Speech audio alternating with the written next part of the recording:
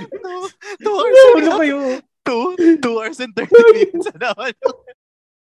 Ang tagal namin hindi nag-record, pasensya na, pero sana na-miss nyo aming lahat, di ba? At habang hindi kami nagre-record, nakakuha kami ng deal. Salamat sa Become PH Planners. So, magkaaroon kami ng discount code. So, you can get 10% discount when you buy Become PH Planners. Just write the discount code GORANZGO. That's GORANZEGO when you go and buy Become PH Planners. You can search them on Instagram at Become PH. That's BECOME PH. Become PH. Napakaganda ng planner nila. And napakaganda din ng episode natin ngayon. 'Di ba? Napakaganda din ng episode natin ngayon. Sobrang timely. Hindi ko alam kung timely pa rin, pero sobrang timely pa rin ang pag-uusapan natin para lang maliwanagan tayo sa mga bali-balita. Ayan. So, that's all. Welcome. Ano to, webinar talaga, no? Nakakatawa. Pero, ayan. Ready na kayo. Nabigyan na naman kayo ng heads up na medyo 2 hours and 30 minutes to. So, sit back, relax, and enjoy this very insightful, full of information, educational, fact-checking episode ng Insert Conversation Here podcast. Let's go!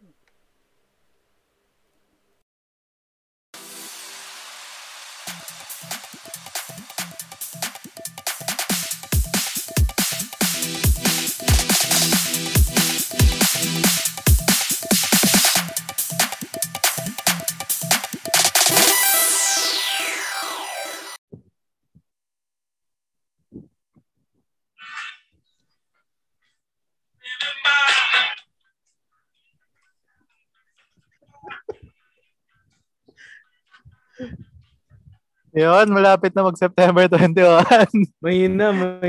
Mahina ba? Si Ranza lang mag-add.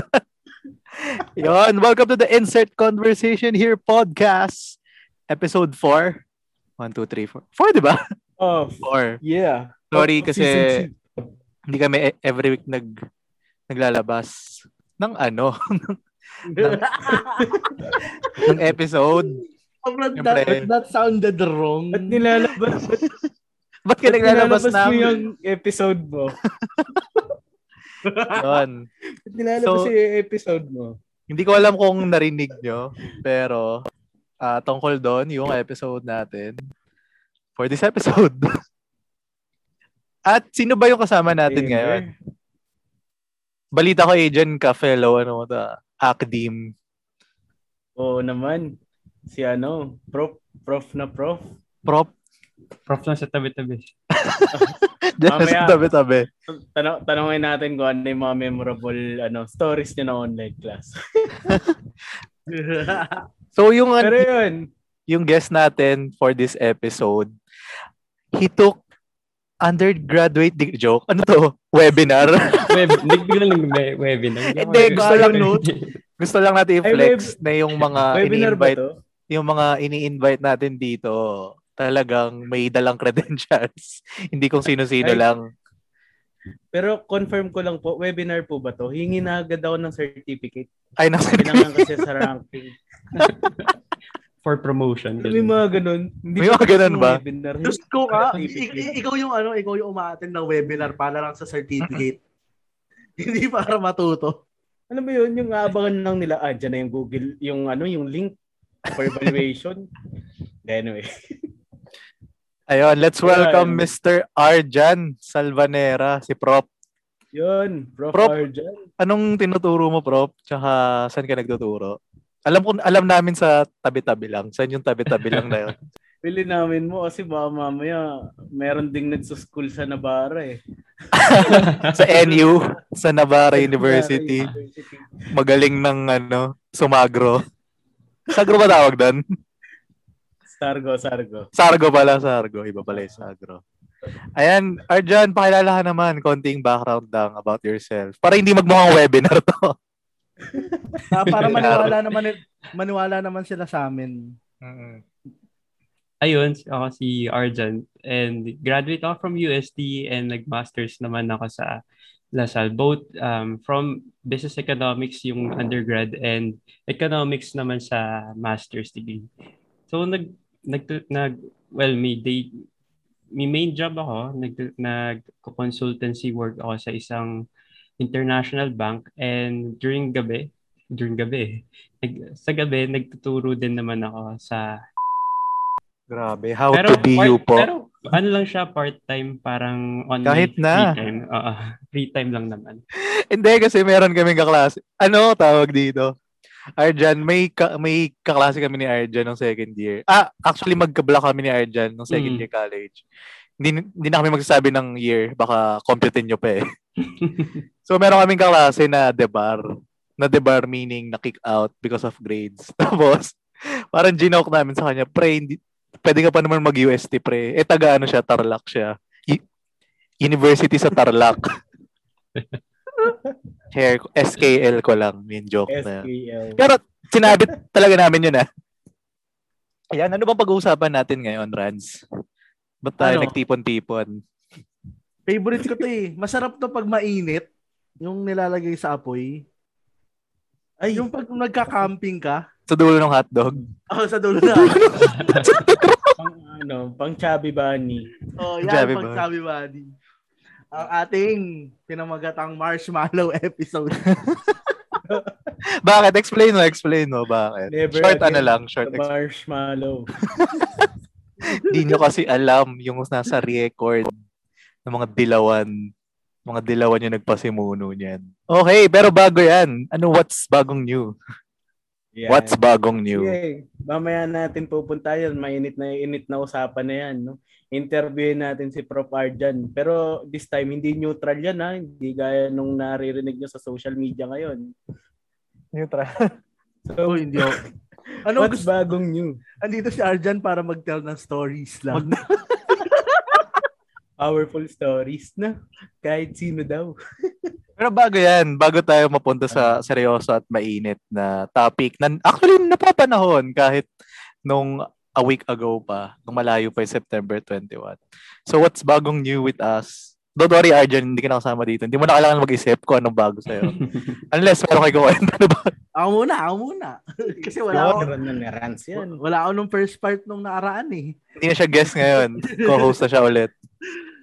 Ako nung bagong news sa akin, ako pagod. Hindi na ako kasi sa mga nakikinig, hindi na ako graveyard shift. Normal na tao na ako ngayon pero extraordinary yung ginagawa namin. Ako po ay parte ng Lines na. Lines. Okay na, Lines. Balita ko nga yun, sikat yun, Lines. Oh, nice. Salamat. Hello po. Shoutout po sa boss ko ulit. Na host ng Linya Show. Ay, bawal mag-shoutout dito ng ganun pag walang t-shirt eh. Nako po, yan sinasabi ko sa inyo eh. Or pag walang plug basali. Shoutout na lang po. Yan, napakinggan nyo, naging guest yon si Ali ng The VP Lenny podcast. Sobrang hindi ko pa napapakinggan yun. Yung in-next ko this week. Sobrang ganda nung The VP Lenny podcast. Kayo, anong bago sa inyo? Bago. Ako na ba muna, Kyle? Ikaw na, nagsalita ka na eh. Ikaw na, Kyle. Sorry. Sige na nga, sabihin ko na. May bago na ako. Yan! Nis. Onis, Oti. Hindi, wala. Ano nga bang bago sa akin? Well, parang wala eh kasi parang work lang din ulit kasi kakalabas ko lang last week. Parang yun yung full week na nakapasok na ulit ako sa work since marami nga nangyari before di ako nakalabas ng bahay. Yun lang. Tapos parang parang nakakamiss lang, parang nadaanan ko yung mga usual kainan before sa UST, ganyan. Nakakamiss lang kasi yung iba, di ba nag-trio episode tayo tapos binalikan natin yun. Wala, nung dumaan ulit ako, yung iba wala na talaga. Sinuwan na ng pandemic, ganyan. Ano yung mawala na? May mga nagsusurvive pa. Sa Noval, kung familiar yung listeners natin, nandun pa yung mga ano nga ba yung green doon? Classroom something. Pero ang more on wala. Iba yun. Iba yun. Iba yun. Classmate. Iba rin yun eh. Iba pala yan. Iba rin yun eh. Pang night class lang yun. Alam siguro ni Prof. Arjan yun. Night class eh. Iba yung tuturo sa'yo doon. Hindi, pero yun, ano. Pero yun sa akin, yun yung bago. Siguro netong nakaraan, bago siya for me kasi nakapag-commute na rin. Pero yun nga, ang hirap din kasi need mo pa rin mag-extra care, nakaka-paranoid, ganyan.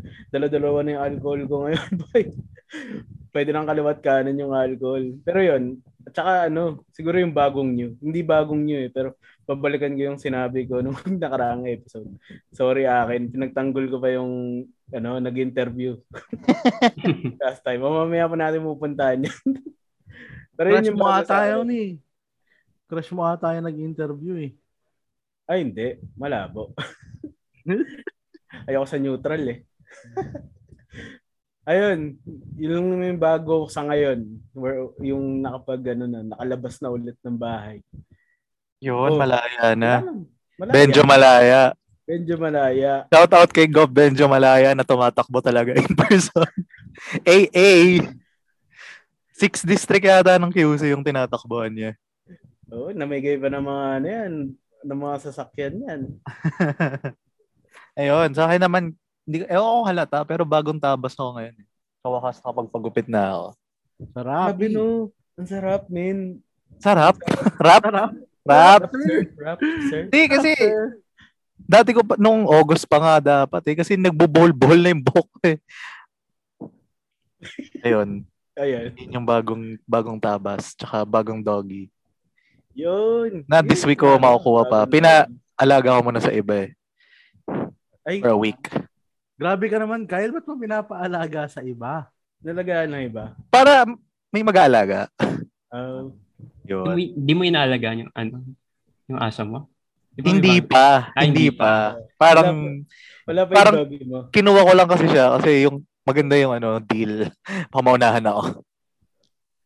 Sa iba mo na yung doggy. Yun. So sa mga next episode recordings natin, abangan nyo na may tumatahol na. Yun.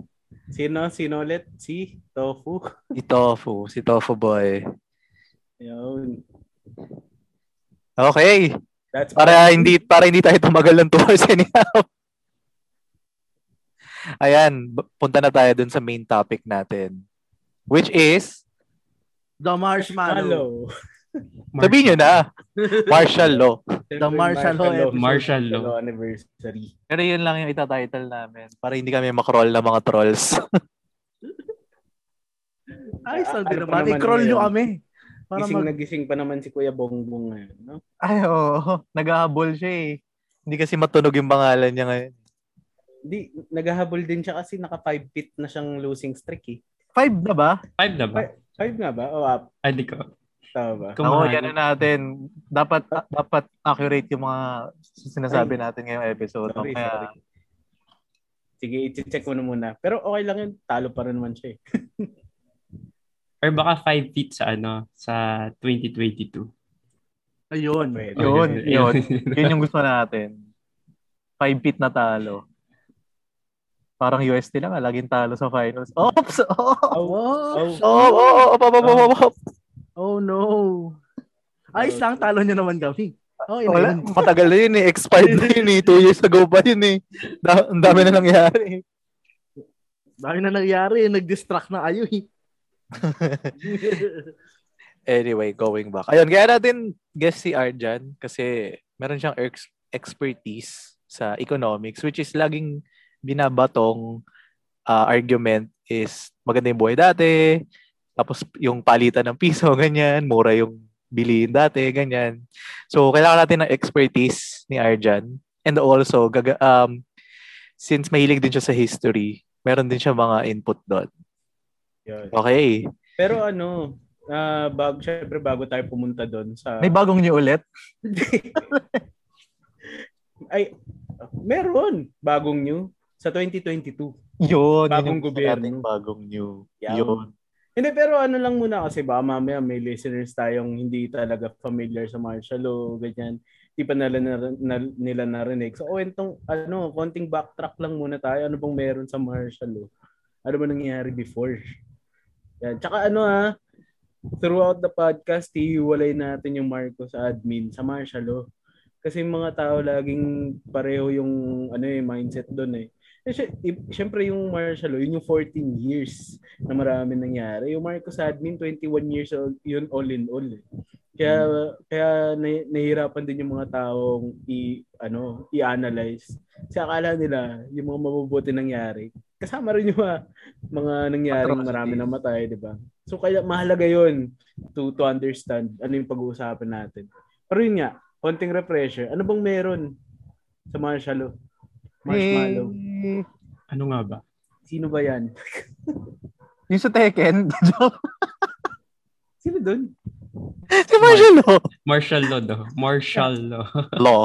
Oh, sino sasagot nito? Sino? Si John. Agent. Thesis mo yan eh. Bigay mo na kasi yung nalalaman mo eh. Hindi, siyempre parang parang backtrack lang. Pang-kiliti ng utak sa audience natin. Hindi, pero siyempre yun nga, yung kinukwento natin. Yung martial law, it happened 72 to 86. Ayan. So yun din pag-uusapan natin kasi malaki rin yung naging factor niya sa Philippine history kung nasan tayo ngayon. Ayan. Tapos it happened during the Marcos administration na it happened. Maraming namatay, maraming nawala, maraming nakasuhan at kung ano-ano pa. So isa yun sa mga tinuturing na darkest era of Philippine history. Di naman daw, sabi ng mga Maganda raw kasi yung buhay, kasi yung galunggong daw, mura lang. Hindi, ano ba yung mga beats, ganyan? Ano ba yung mga nababasa niyo sa comments na tungkol sa martial law? Masagana, Minutriban. Minutriban. Si Arjan, I think si Arjan, kailangan ng mag-sharings ng mga insights lang ng mga usual na nababasa niya, gano'n. Sa economics din maraming ganyan eh. Maraming. Hindi, mamaya na yun. Mamaya. Parang muna tayo, lighter side. Yan. Sige. Pero bigay natin bago si Arjan, bigay natin ano yung martial law. Yung martial law ay para sa mga naikinig ay batas militar. Bigay natin. Ang martial law ay dineclare to combat the communist arm of the Philippines back then. Yun yung rationale. Quote and quote. Sabi. Lagyan mo ng quote and quote. Sabi. Yun yan. Yun yung rationale. Arkitekto ng At maraming nangyaring bago tayo mag-deep dive kay Arjan, maraming nangyari. Pressure tuloy ako mag-share mamaya. Maraming nangyari sa martial law. Mamaya nasa line up naman yung pero unang-una ay walang Voltes 5, hindi pinalabas yung Voltes 5. Bawal naman dito daw ni General yun eh. Yung Voltes 5. Ni Dibold. Dibold. So basically kung yung in the term itself, yung kaya nga siya batas militar, yung military, yung nagpapatakbo ng peace and order and yung government kung paano yung law dito sa atin that time. Pero in general sense ba, bakit ba may batas militar? Tuwing anong instances? Kasi sa pagkakalam ko pag may invasion. Katulad nung nangyari sa Marawi recently. So, terrorism acts. Dineclare yung martial law doon para magkaroon ng higher ground yung mga soldiers. Hindi kasi yung expert pero based on observation at sa pagbabasa, ay ganun yung mga ginagawa during the martial law. Basically yun din, parang yun yung times din na kailangan yung sabi mo higher ground from the military. So parang nakikita yung essential usage of the military para maayos ulit yan. Hindi lang sa peace and order pero para makapag-govern ulit na maayos yung gobyerno. Which is yun din yung ginastify nila before. Di ba? Yun yung ginastify nila before na parang dahil nga sinusubukan ng mga communist na baliktarin yung government. So they have to obtain their power back para mabalik sa kanila yung authority and ma-secure nila yon. So ginawa nilang reason yon to uphold martial law. through the stage play of yung ambush.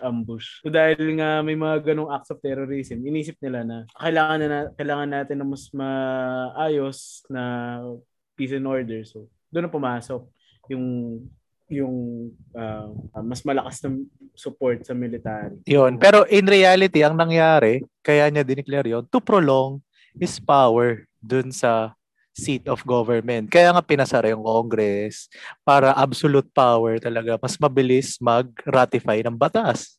Uy, grabe ko naman. Hindi naman ganun yun. Ay, hindi ba? 21 years lang. Hindi ba? 21 years lang yun. Pero yun. So, yun na. Punta na tayo sa natin. First bullet natin. Kasi I'm sure mahaba-haba to per bullet. Ay, bullet. Sorry. Naku, patay tayo. Nakaka-trigger. Sorry. Nakadami sila niyan. Nakadami sila nun. Ano muna tayo? Refresher and meats. Maganda naman daw yung buhay nun eh. Sa iba. Siguro maganda yung buhay pag kaibigan mo yung gobyerno. Yun. Yun. O pag kronika. Ang ganda nun. Ang ganda nun. Iyaman ka talaga. Ayoko na lang mag-talk kasi sa probinsya namin, buhay na buhay talaga dun. Usually pag taga-norte ka, no? Syempre, talagang Mid-North. pinaganda yung norte. We the North. Oh boy, yung mga Marcoses doon, kala mo K-pop star. Talagang no, ginagawang Diyos talaga.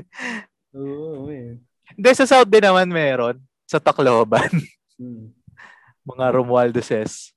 Meron silang bridge. Dun, that time binuo yung bridge. Ano pangalan nun? San Juanico. San Juanico. Well, hindi naman myth yun. Well, hindi siya myth. Hindi, pero ginagawa siyang reason na parang daming infrastructure na gawa, ganyan. O yung mga ibang presidente ba, ganun. Kahit ako yung presidente, pag 21 years ako nakaupo, ang dami ko di mapapagawa. Totoo yan. Ang tagal mo ba naman sa pwesto 21 years? Pag wala ka nagawa dapat talaga may gawin ka. Diba? Hindi, bawat project ni kickback Hindi, tsaka ito yung hindi nakikita ng mga tao Ano ba yung nangyari within those projects? Siguro, wala naman sa bullet natin pero pag-usapan na natin. Like, kunwari, di ba yung film center na pinatayo nila? Ang dami Ni-rush daw yun, di ba? Ni-rush yun. Tapos ang dami namatay. Para maabot yung schedule. Oo.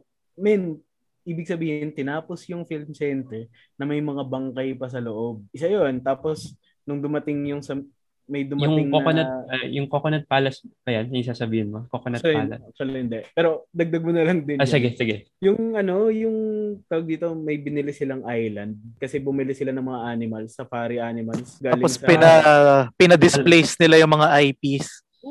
Ayun, Kalawit Island yata tawag. Yan. Mabait sila, no? Nag-import sila ng mga animals. Giraffe tsaka zebra. Coming from Africa. Tapos, kasi gusto lang ni Mel D. Di ba? Hindi man nila naalagaan. Umayos ba yung mental health natin doon? Ang ganda ng project pero nakatulong ba ito na nabusog ba tayo? Actually, hindi naman nila project personal gain nila yung island. Personal ba yan? Wow. Si gusto lang ni Mel D ng napaka-extravagant. Pet giraffe and pet zebra. Pinaalis nila yung mga indigenous people na nakatira doon. Or yung iba hinair nila para alagaan mga binili nila or in-import nila ngayon. So parang naging personal collectibles lang nila yung mga animals na to coming from Africa.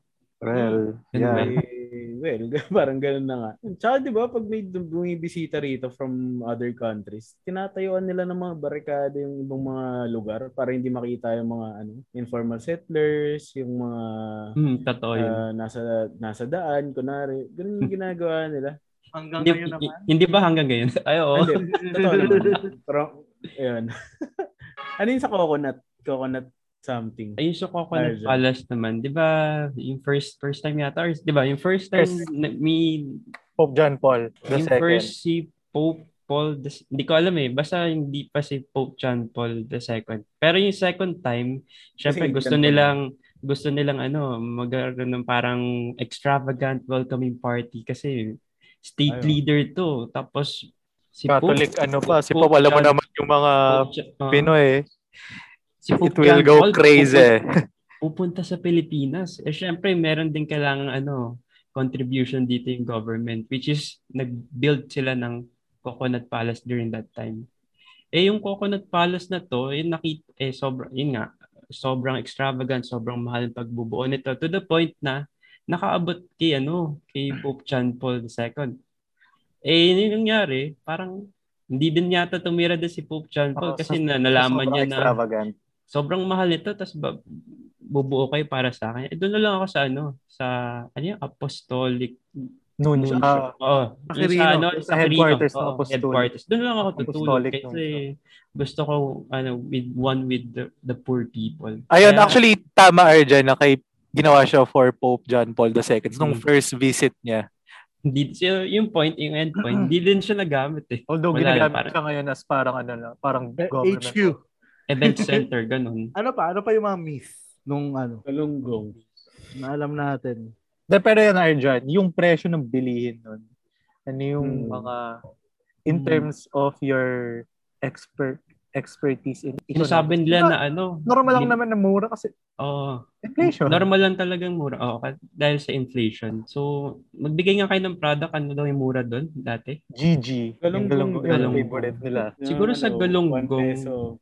during that time, mababa pa siguro yung demand on buying galunggong. Siguro, Yan. pag mababa yung demand, syempre, yung price, wala pa naman magpe-pressure sa price to go up. Kasi Yun. baka that time, hindi pa masyado mabenta yung galunggong kasi mas gusto pa bilhin ng tao yung mga ibang produkto. Kaya yun, that time, mababa pa yung presyo ng galunggong. At the same time, syempre, may inflation tayo and yung value of peso at that time. Di ba nga yung US peso exchange rate parang mababa lang. Meaning to say, parang mas mataas pa yung value ng peso nun.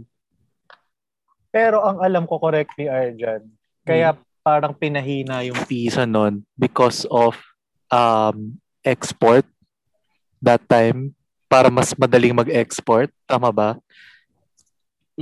Maraming factors. Isa na yan yung sinasabi mo. And yung other factor siguro, parang dati nakapeg pa yung value natin sa US dollar at that time. Parang before, wala pang parang free float exchange rate, which is yung value ng peso ay na-determine ng market. That time, parang wala pahirapan yung pagbago-bago ng value at that time ng peso. And that time, parang nagkakaroon nga to the point na nagkakaroon tayo ng black market para lang makakuha ng US dollar. So basta complicated pa yung exchange rate, monetary exchange rate at that time to the point na nagkakaroon tayo ng black market. Anyway, medyo pupunta tayo sa sa pero details. Bakit? Ako ayos lang natin punta sa details. Yun yung gusto namin. Pupunta tayo deep dive. Gusto namin i-deep dive ka. So, sasabi mo pala. Let's say, hindi ko alam yung exact figures, pero let's say $1 is to 2 pesos. So, okay yung ekonomiya ng US and Philippine peso.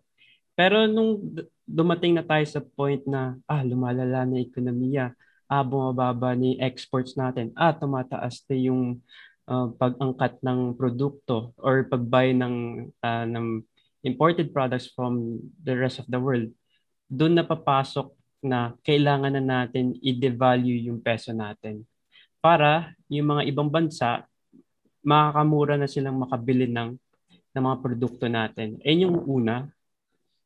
Pwede ba ako sumingit, Arjan, bago sige, dun sa second point? Kaya ba, sa Japan, sa Korea, ang baba ng value ng won and yen? Because of that reason? During that, yung mga 1960s, 1970s, nagkaroon sila ng sarili-sarili ng crisis to the point na if you're not going to devalue our currency, mas lalala yung ekonomiya natin. Or parang kung hindi man lalala, hindi natin ma-achieve yung gusto nating economic growth. And that time, in 1960s to 1980s, up to 1990s, di ba alam natin na sila na yung naging parang manufacturing power hub sa Asia. So yung manufacturing powerhouse hub, meaning to say, sila na yung parang factory sa Asia. Tapos syempre kung parang nagiging manufacturing hub ka, kailangan mo ding i-export yung mga produkto mo. Hindi mo lang siya dapat binebenta sa domestic market. Ibebenta mo siya sa international market. So, paiksiin lang natin. So, karoon sila ng devaluation para makabili yung mga foreigners sa kanilang market and magkaroon sila ng mas maraming benta. And maraming benta meaning tataas yung economic growth nila.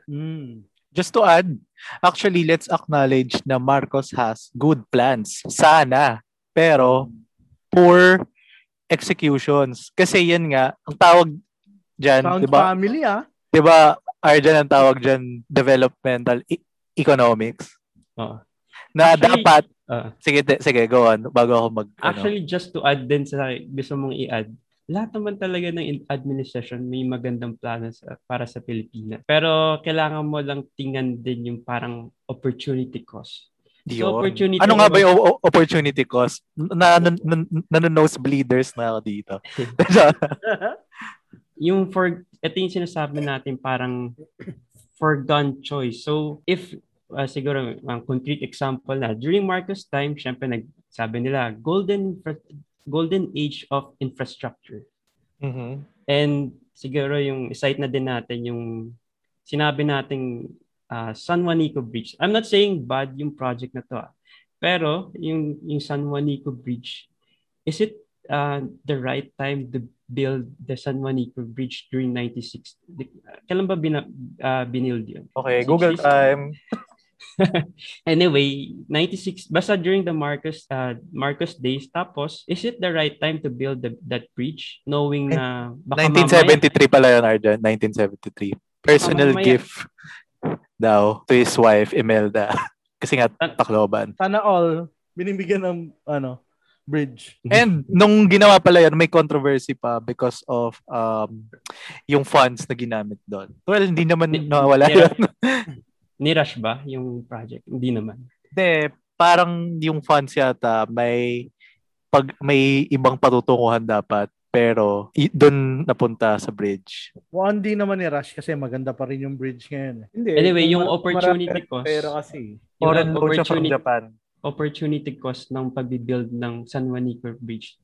Timely ba siya to the point na marami bang may kotse doon and kailangan ng transfer from Samar to Leyte? Maraming kotse, so maraming bang mayaman doon sa area na kailangan nila ng mag-transfer ng goods, ng people across these two provinces. Tapos another opportunity cost na pwede natin tingnan. Hindi ba mas okay to na magbigay na lang tayo ng opportunity sa mga tao dito to the point na magbigay ng trabaho, not just building the bridge, but bigay na lang tayo ng siguro ng yung funds na para sa San Juanico. Ibigay na lang siguro natin to para sa mga farmers. Pampataas ng yields nila na mas marami silang ma-harvest to the point na pwede itong ipang-export later on. Pero yun familiar nangyari na eh. Familiar sa nangyayari today yan. Beld. Siguro yung basic check na pwede natin gamitin about kung feasible ba talaga tong San Juanico Bridge during that time is nasundan ba tong project na to? Nagkaroon ba tayo ng another bridge for the last, wait lang, nabibilang, 80s, 90s? Let's say 30. Hanggang ngayon eh. Parang nagkaroon ba tayo ng another longest bridge since then? Which is, no. Hindi tayo nagkaroon ng another longest bridge. Pero ngayon, di ba meron na? Nagkaroon tayo ng... BGC Ortigas na joke. Hindi ako updated eh. Pero... Wait lang, Arjan. Ko-confirm ko yung Mark Villar. Ay, yung Mark the Builder. Mark the Builder. Naagaw niya yung The Builder. Kay Bob yun eh. Bob the Builder. Yung siya ba yun? Pero just to add, is kinoment siya nung 1969 presidential campaign. Tapos 4 years siyang tinapos. Tapos inaugurated on July 2 in celebration of Madam Imelda's birthday. Wow. Yung balita ko nga din, parang may gumawa din sila ng Malacanang sa Leyte. Sa North. Hindi, may sorry. iba pa yung sa North. Iba pa yung sa Leyte. Yan, hindi ako familiar. Malacanang sa Tacloban. Kasi gusto lang niya na magkaroon ng personal gift kay Meldy. Luho time. Pero, nga, tingnan na naman natin opportunity cost. Kailangan ba to? Kailangan ba to ng taong bayan na magkaroon ng Malacanang sa Pero Leyte? yung Malacanang sa Leyte, nag-i-exist ba siya? Pero hindi ko alam kung anong tawag ngayon eh. Public, ano siya? Public, attraction. Google Hindi kasi, para ba i-fact check tayo ng mga tao. Pero kung personal gift kasi ba pera talaga niya, ganyan, okay, narakot lang niya, ganun. Yung Susano Nico, hindi. May scandal pa nga dun eh. It was from Japanese loan. I mean, yung Malacanang sa parang di ko matandaan eh. Parang hindi siya project ba siya, ganun? Hindi siya basta public funds yung gamit doon. Syempre, alangan namang. Hindi ko alam yung facts about doon. Pero that time pwedeng kinurakot lang niya, ganun. Tapos personal gift niya kay Imelda. Kung public fund siya, ano nang nangyayari sa kanya ngayon? Like, doon ba naka-house yung municipal keme? Baka iba yung tao. Fact check tayo. Pero mamaya, balikan natin yan. Balikan na. Siguro gamitin na lang natin Malacanang of the North as an example. Yun na lang muna. Kailangan ba natin magkaroon ng Malacanang sa North given na may maganda naman tayong Malacanang sa Manila? Or pampalakas lang to ng voters base sa North? Or parang vacation. Inaalagaan din kasi nila yung image nila doon eh. Remember, pinopoise ka nila yung sarili nila as the Maharlikas or royalties ng Pilipinas. Which is, hindi naman tayo monarchy. Hence, relevant yun. Hence, yung painting nila na sila si malakas at maganda. Which is, what? Grabe yung nila, propaganda game nila. That time pa lang, wala pa yung age of it. Pero relevant din kasi yun, yung Malacanang sa North na parang significance din ng family nila. Kaya yun din yung ayaw ko eh, kasi parang nagiging historically important sila. Na alam mo yun, ang dami naman nilang ginawang hindi maganda, pero ang kinakagalit ko, hindi naman, pero ang kiniinis ko, yung mga schools pag nag-field trip, siya doon pupunta. Oo nga, no? Field trip tayo. Saan tayo pupunta? Doon sa Malacanang of the North. Ito yung dati nating president, ganyan. Yung narrative, nakita sila as heroes at nakita sila as historically important people na, di ba? Siyempre, di ba naman sasabihin doon sa magandang Malacanang doon na, to ba? Ito ng diktador, maraming pinapatay ito eh. Wala yun. Parang gine-glorify pa. Trip, magaganda sasabihin nila. Yung sa Tacloban pala, Santo Niño Shrine siya tawag. Parang Santo Niño Shrine and Heritage Museum. Kinonvert siya to that. Siyempre, ready tayo sa mga fact check. Siyempre, dapat kailangan may fact checking tayo. Dapat accurate. So, bahay siya ni Imelda. Okay. So, ginawa siyang museum. Basta before bahay siya ni Imelda. Tapos childhood home. Naging na siya. Santo Niño Shrine. Pero sa mga pag-call out na po sa amin, meron po talagang Malacanang sa Visayas. Pero ang tawag po sa kanya, Malacanang sa Sugbo. So, in-inaugurate siya ng 1910. Nasa Cebu siya. So, ever since, merong house, quote-unquote house, yung presidential seat in the Visayas. Pero ito naman, parang yung Malacanang sa Sugbo, kay Gloria Macapagal Arroyote. Kasi 1910 siya in-inaugurate. 1910. Baka... So, nung 2004, ni-renovate lang siya. Siguro ganun. Renovate siya. And parang... Pero yung... binigyan ng historical significance.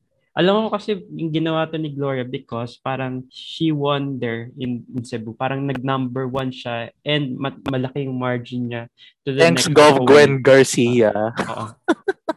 Parang talo doon si FPJ. Tas siya pero going back doon sa sinabi ni Arjan, kung may Malacanang nasa sa Cebu, which is normal sa presidents in all states na magkaroon ng house sa iba't ibang lugar.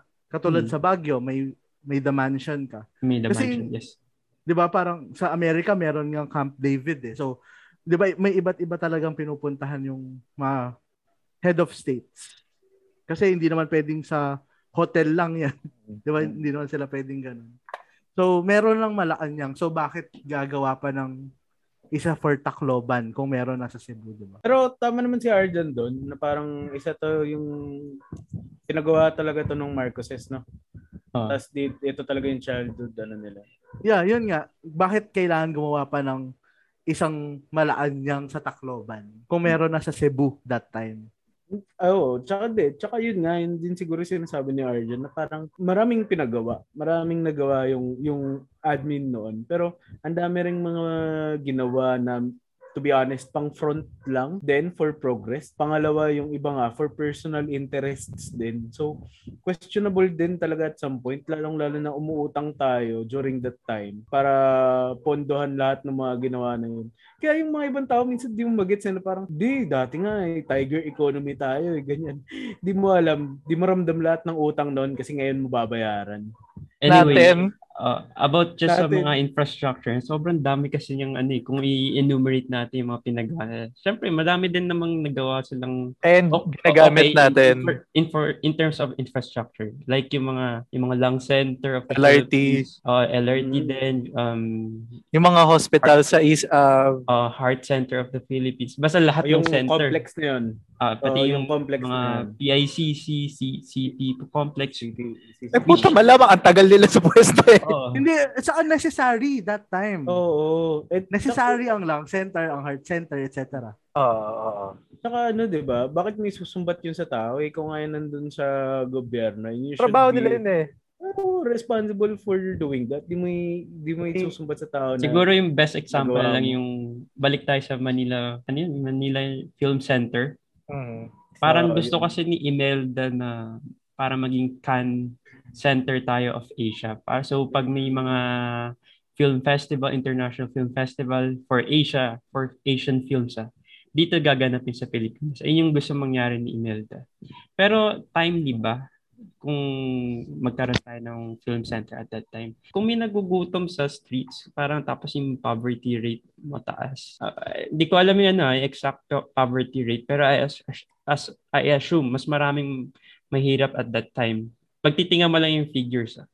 Siguro yung point din ni Rans, kailangan siya that time, pero kumbaga May mas kailangan unahin. Tsaka din nung time na yun, bukod sa ganun nga, baka hindi pa siya sobrang kailangan, pero at the same time, ano yung intentions?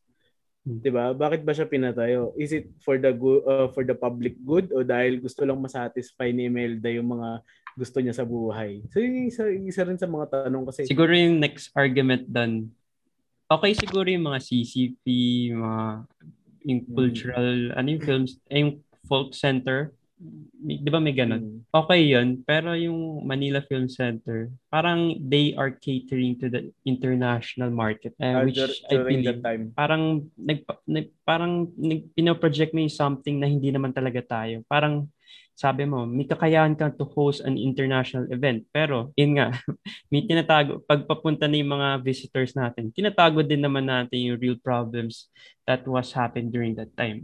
Ganda nun Which is yung, di ba sinabi natin, tinatago yung mga, yung mga squatters from, siguro, yung driveway from Manila International pa, di ba tawag na? Manila International Airport up to yung Manila Film Center. Baka binarikada nila yung para lang matago yung mga squatters area. Saka yung siguro, yun nga. Okay na example. Go ahead. Hindi, I mean, pinapoint out ko siguro yung mga unnecessary project. Pero yung iba, yung mga heart center or anything related to social service, basta yung mga hospital, okay yun. Rin siguro, babalik tayo na yung mga projects na ginawa nila. Siyempre, yung karamihan din doon, during the mid-years of the administration, nanggaling na sa utang. So, di ba, you really have to allocate your resources wisely. And hindi naman natin sinasabing hindi siya kailangan. Kumbaga siguro at the height of the moment, malaking magastos yung perang inutang, di ba? Hindi pwedeng hihingi ka ng emergency powers tapos di mo gagamitin. Ay, familiar. Parang ngayon lang. Hindi, sige, wag natin i-connect yung wag mo na. Marshall lang tayo. Kasi, Arjan, ano yung implications on economic standing? Necessary kasing umutang ang isang bansa.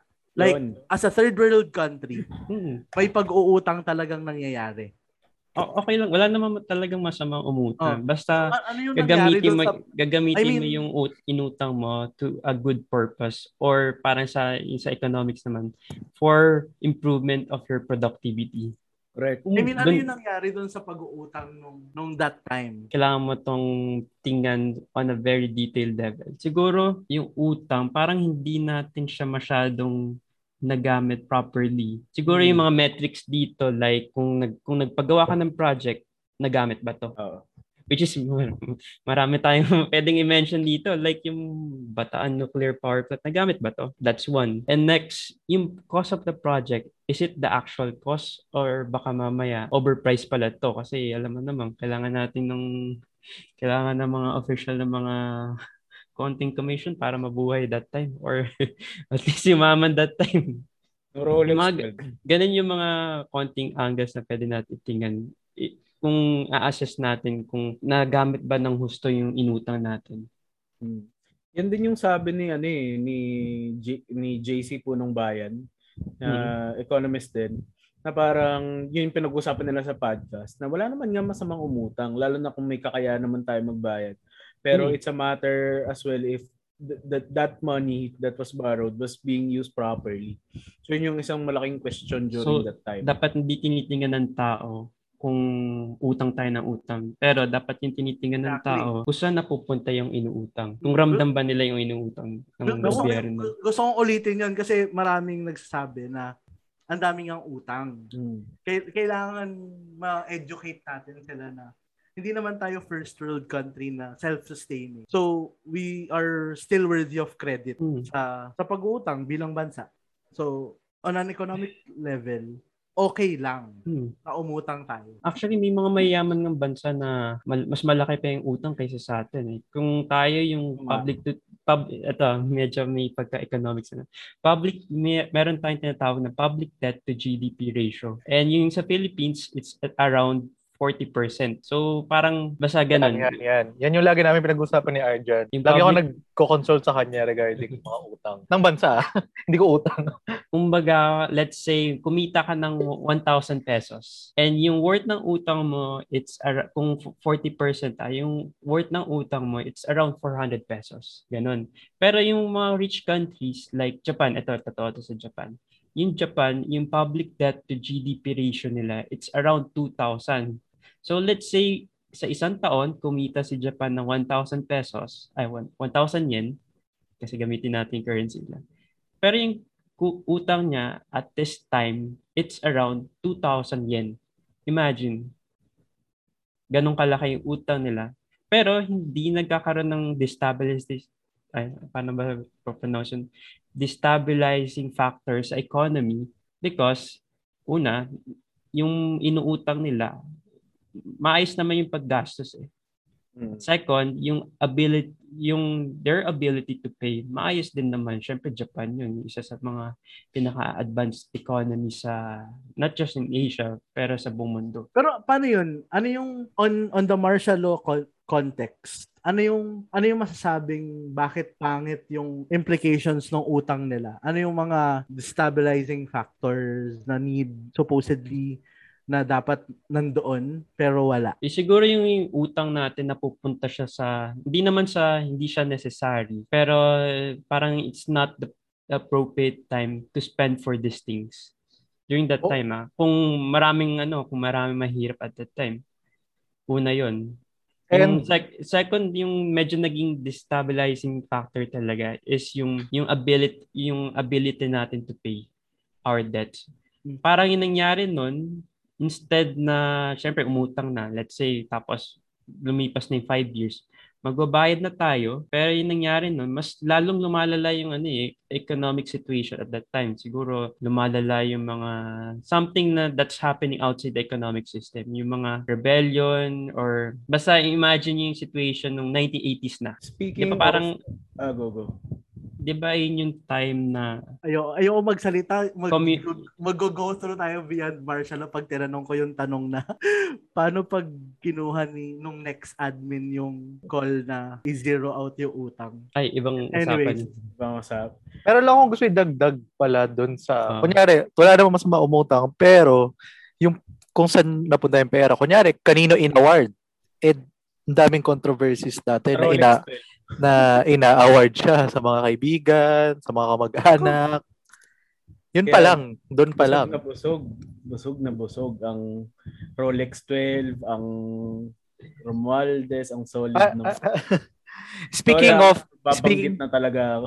speaking of the Rolex 12, yun nga, babalik ako dun sa developmental economics na maganda sana yung plan na parang magde-develop or magpapabor tayo ng mga industry na magpapaunlad sa bansa natin. Pero ang pinaboran niya yung mga apports niya.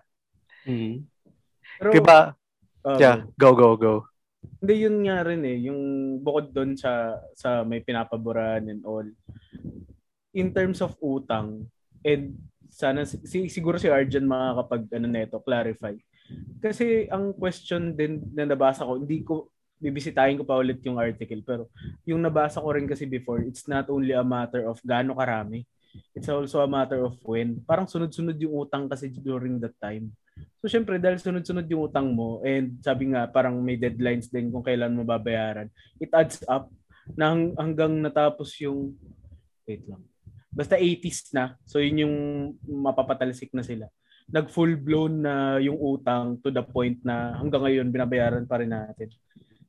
So I'm not sure with the context. Siguro si Arjan makakapagkwento.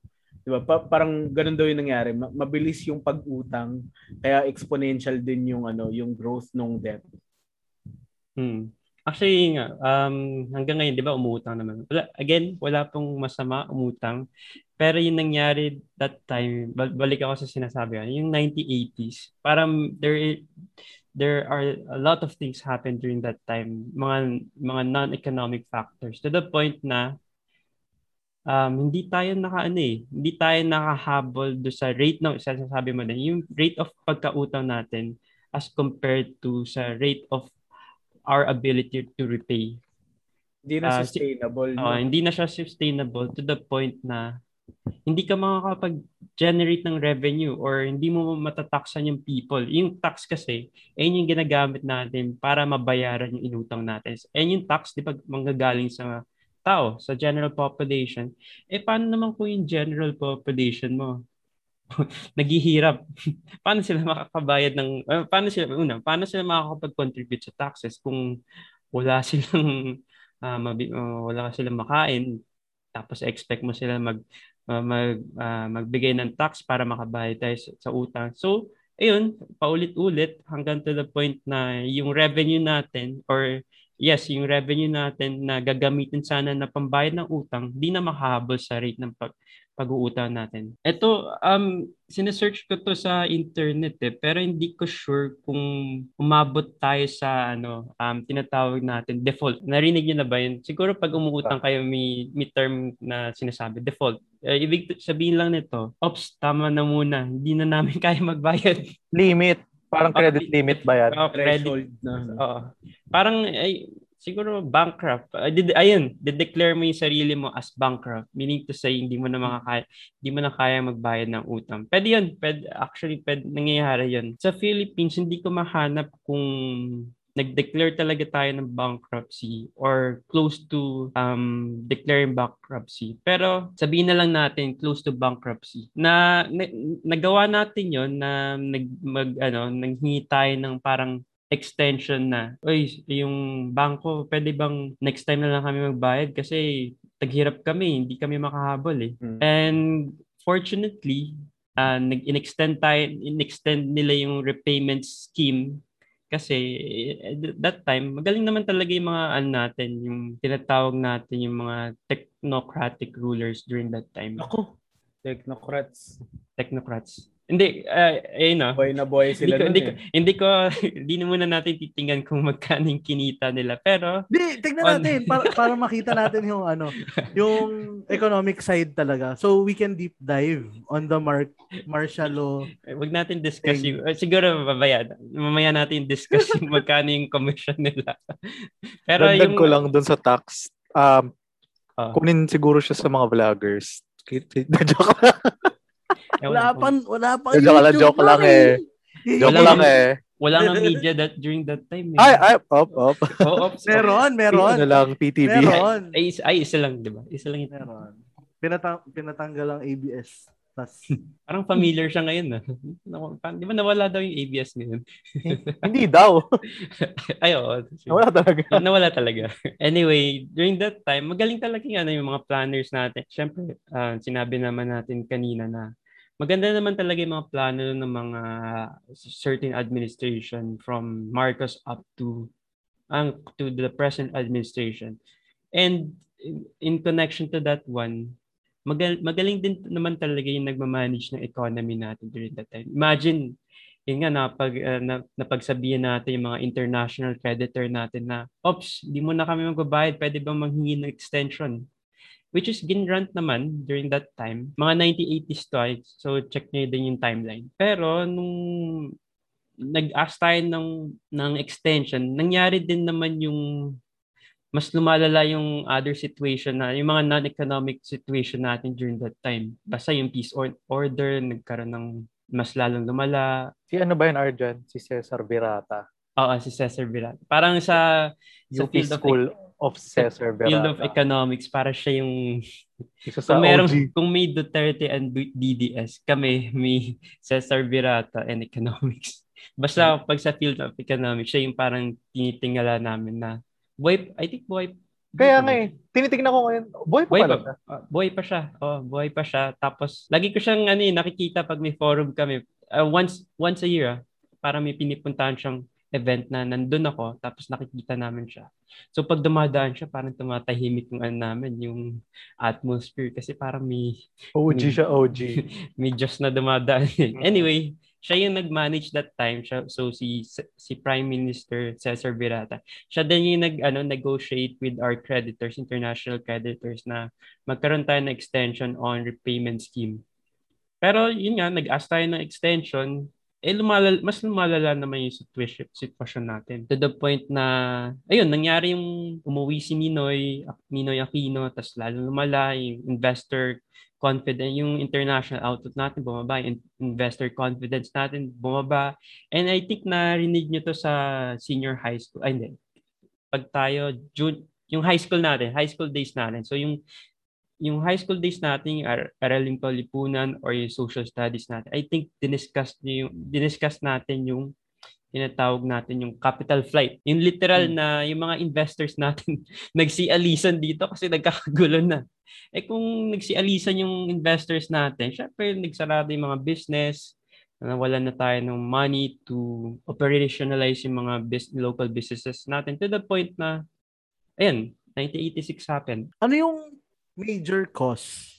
Kahit si Kyle, sa mga nabasa mo, Kyle, ano yung mga major cause nung economic decline towards the revolution? Actually, hindi, yun nga Kaya ako in-invite si Arjan kasi in terms of economic. Arjan, ano yung... Si Arjan makakasagot na yan Ano yung cause natin kung ba't nagkagulo? Una, yung sistema na kung saan tayo nag-ooperate. Sorry to say this, pero bulok talaga Corrupt na yung sistema Imagine, siguro kung mag-open up ka ng business doon, let's say, open ka ng business na worth 1 million.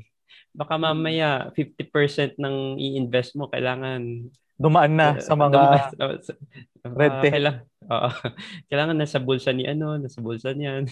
I mean, ganun ba talaga? Ganun yung process that time? Kung ba't nag-decline economically? Kung mabagal yung siguro one factor lang tayo. So kung mag-open ka ng business dito, 'di ba? Mabagal yung parang mag-set up ng business sa Philippines ngayon, it would take you, hindi ko alam pero let's say one month. Siguro by that during the Marcos days, for you to open up a business from an international investor perspective, baka it would take you 1 year. Ganun kabulok yung sistema. 1 year kasi Oo, ang dami mong kailangan paglagyan ng kailangan i-feed mo yung mga pockets ng mga taong nagtatrabaho sa gobyerno at that time. Kaya ganun katagal yung mga Mga technocrats din eh. Tapos ano pa, bukod dun sa system, what are the other factors na nag-cause ng economic decline? Kasi if we have, nakita ko kasi on the Martial Law Museum site, nasa taas naman tayo nang galing. Kaso pababa. Ano yung nag-cause ng decline nung economically? Actually, totoo yung parang yung sinasabi na, well, medyo totoo yung sinasabi natin na during 1960s, second daw tayo sa Asia next to Japan. Narinig niyo ba yun? Ito yung mga arguments na ginagamit ni ng mga apologists. Pero kung titingnan natin yung numbers, hindi tayo next to Japan. Parang siguro nasa top 10 tayo during that time. Pero hindi to the point na masasabing mayaman tayo. Hindi ganun. During that time, parang agricultural country tayo. Pero medyo well-off naman tayo during that time. To the point na kaya naman natin makapag-compete sa other countries. Pero yung going back to your question na ano yung naging turning point, minention ko na yung corrupt yung system and medyo, artificially bump up nila yung figures. Like yung exports and imports. Diba sinasabi natin pag mas malaki yung exports natin as compared to imports, parang magaling tayo, di ba? Parang tayo yung nagbebenta kaysa tayo yung bumibili. So parang sinasabi na magaling tayo. So to artificially jump the figures, parang ginagawa nila that time. Siguro titingnan natin sa isang commodity which is rice. Di ba sinasabi din ng mga apologists, during that time nag-export tayo ng rice. Napakagaling naman natin. Unlike ngayon, tayo nag-aangkat tayo or nag-i-import tayo ng rice. Kasi, mahal talaga yan eh. While meron tayong mga rice farmers, mahal talaga yung pag-produce ng rice sa Philippines. Sige. Going back to sa martial law days, nag-export tayo ng rice kasi malaki yung subsidies na binibigay ni government during that time. Na, ito farmers pamdagdag sa pambili ng butil ba tawag doon? Or pagbili ng butil ng rice para makapagtanim ka ng rice. Ito farmer pangdagdag sa fertilizer mo para tumaas yung real yield ng rice to the point na nagkakaroon tayo ng andun meron palang condition yun. Dapat kung tutulungan kita, dapat mag-export ka ng rice. Part of generally as a whole nation, dapat meron tayong ina-export na rice. Para, yun nga, syempre, para maganda yung natin, yung numbers natin. Na hanggang ngayon, I think, ginagamit ng mga apologists na, bakit ngayon, dati nakapag-export tayo. Yung Thailand. Yung Thailand, tinuturuan pa natin. Yun, yung mga ganong arguments. Pero totoo naman. Totoo naman. Dito sila nag-aral kasi nandito naka-base yung International Rice Research Institute. Pero, syempre hindi sila pinag-aral ng Philippine government. Pinag-aral sila ng IRI. Medyo tinitwist nila yung katotohanan. Anyway, gusto ko yun, tinitwist ang katotohanan. Familiar. Magaling eh. Doon sila magaling eh. Ay, totoo naman talaga dito sila nag-aral. Dagdag ko lang din pala, aside from corruption nga, and red tapes. Yung crony capitalism talaga, instead of developing, taking care of those industries na magpapaunlad sa atin, mas nag-focus siya dun sa mga businesses na mga tropa niya. Yan, totoo yan. Yan yung isang malaking game changer kasi yan din yung sumira nung manufacturing during that time. Tsaka yung tinatanong ni Ran, siguro para masagot din natin, bangkin na ako. May nahanap ko na yung article, JC Punong Bayan tsaka Kevin Mandrilla. Yung pinaka-decline daw, it happened during 1983 to 1985, which is kung maaalala ninyo, ito na yung height ng civil conflicts dito sa Pilipinas. Dito na nagsimulang bumaliktad yung mga ibang cronies ni Marcos, ganyan. Siguro kasi nga, alam na rin nilang babaliktad. Kaya yung dating supporter, architect ng martial law, nung medyo latter years. May favorite ko yung corn beef nila. Meron pa ako stock nun dito. May stock pa ako nun dito. Chicken. Yung nuggets nila eh. Dinemonyo? Tama ba tayo iisip? Nuggets. Dinemonyo? Hindi. South Dyan, Side. iba. Delhi, ano yun? Delhi. Demonyo. Yun ba? Kada bili mo nun, 0.05 Ibang na crony dagdag pala. sa buhay niya. Ay, bas. Lifespan. Ibang crony iniisip. Sino ba? Si Si ano yun, Kanding Doang ko yata iniisip niya. Yung dating owner ng ano. San Miguel. Ay. Walang sponsor. Bawal ba? Pwede lang pwede lang Alfrancis. baliktarin. Pwede lang baliktarin. Mansigel. Mansigel Corporation. Shout out kay Al Francis, ating idol. Idol. Na si Al Francis. Anyway, saan tayo, no? Saan tayo? Doon sa, developmental economics and Uy, cronies. Anyway, age, sorry. Balik tayo sa bigas. Napalayo tayo. Tapusin ka lang yung bigas. Anyway, Okay. di ba yung may program yung government to Sorry, prof. yung export rice para, syempre, bida-bida tayo pag exporter tayo ng anumang produkto. Pero nga, artificially, gina-jump up nila yung pag-export ng bigas kasi, una, if titingnan natin economics of producing rice in the Philippines, mahal talaga mag-produce ng rice. Kasi Na-mention mo sa akin dati yan.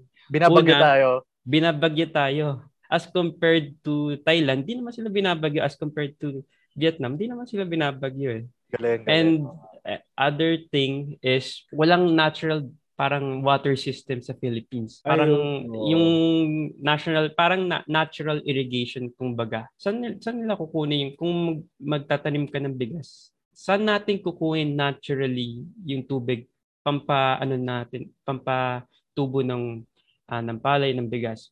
Unlike sa Vietnam and sa Thailand, meron silang parang sobrang laking river system na ginagamit nila to produce rice. So sa atin, wala tayong ganun eh. Kaya sinasabi natin na mahal talaga mag-produce ng rice sa Philippines.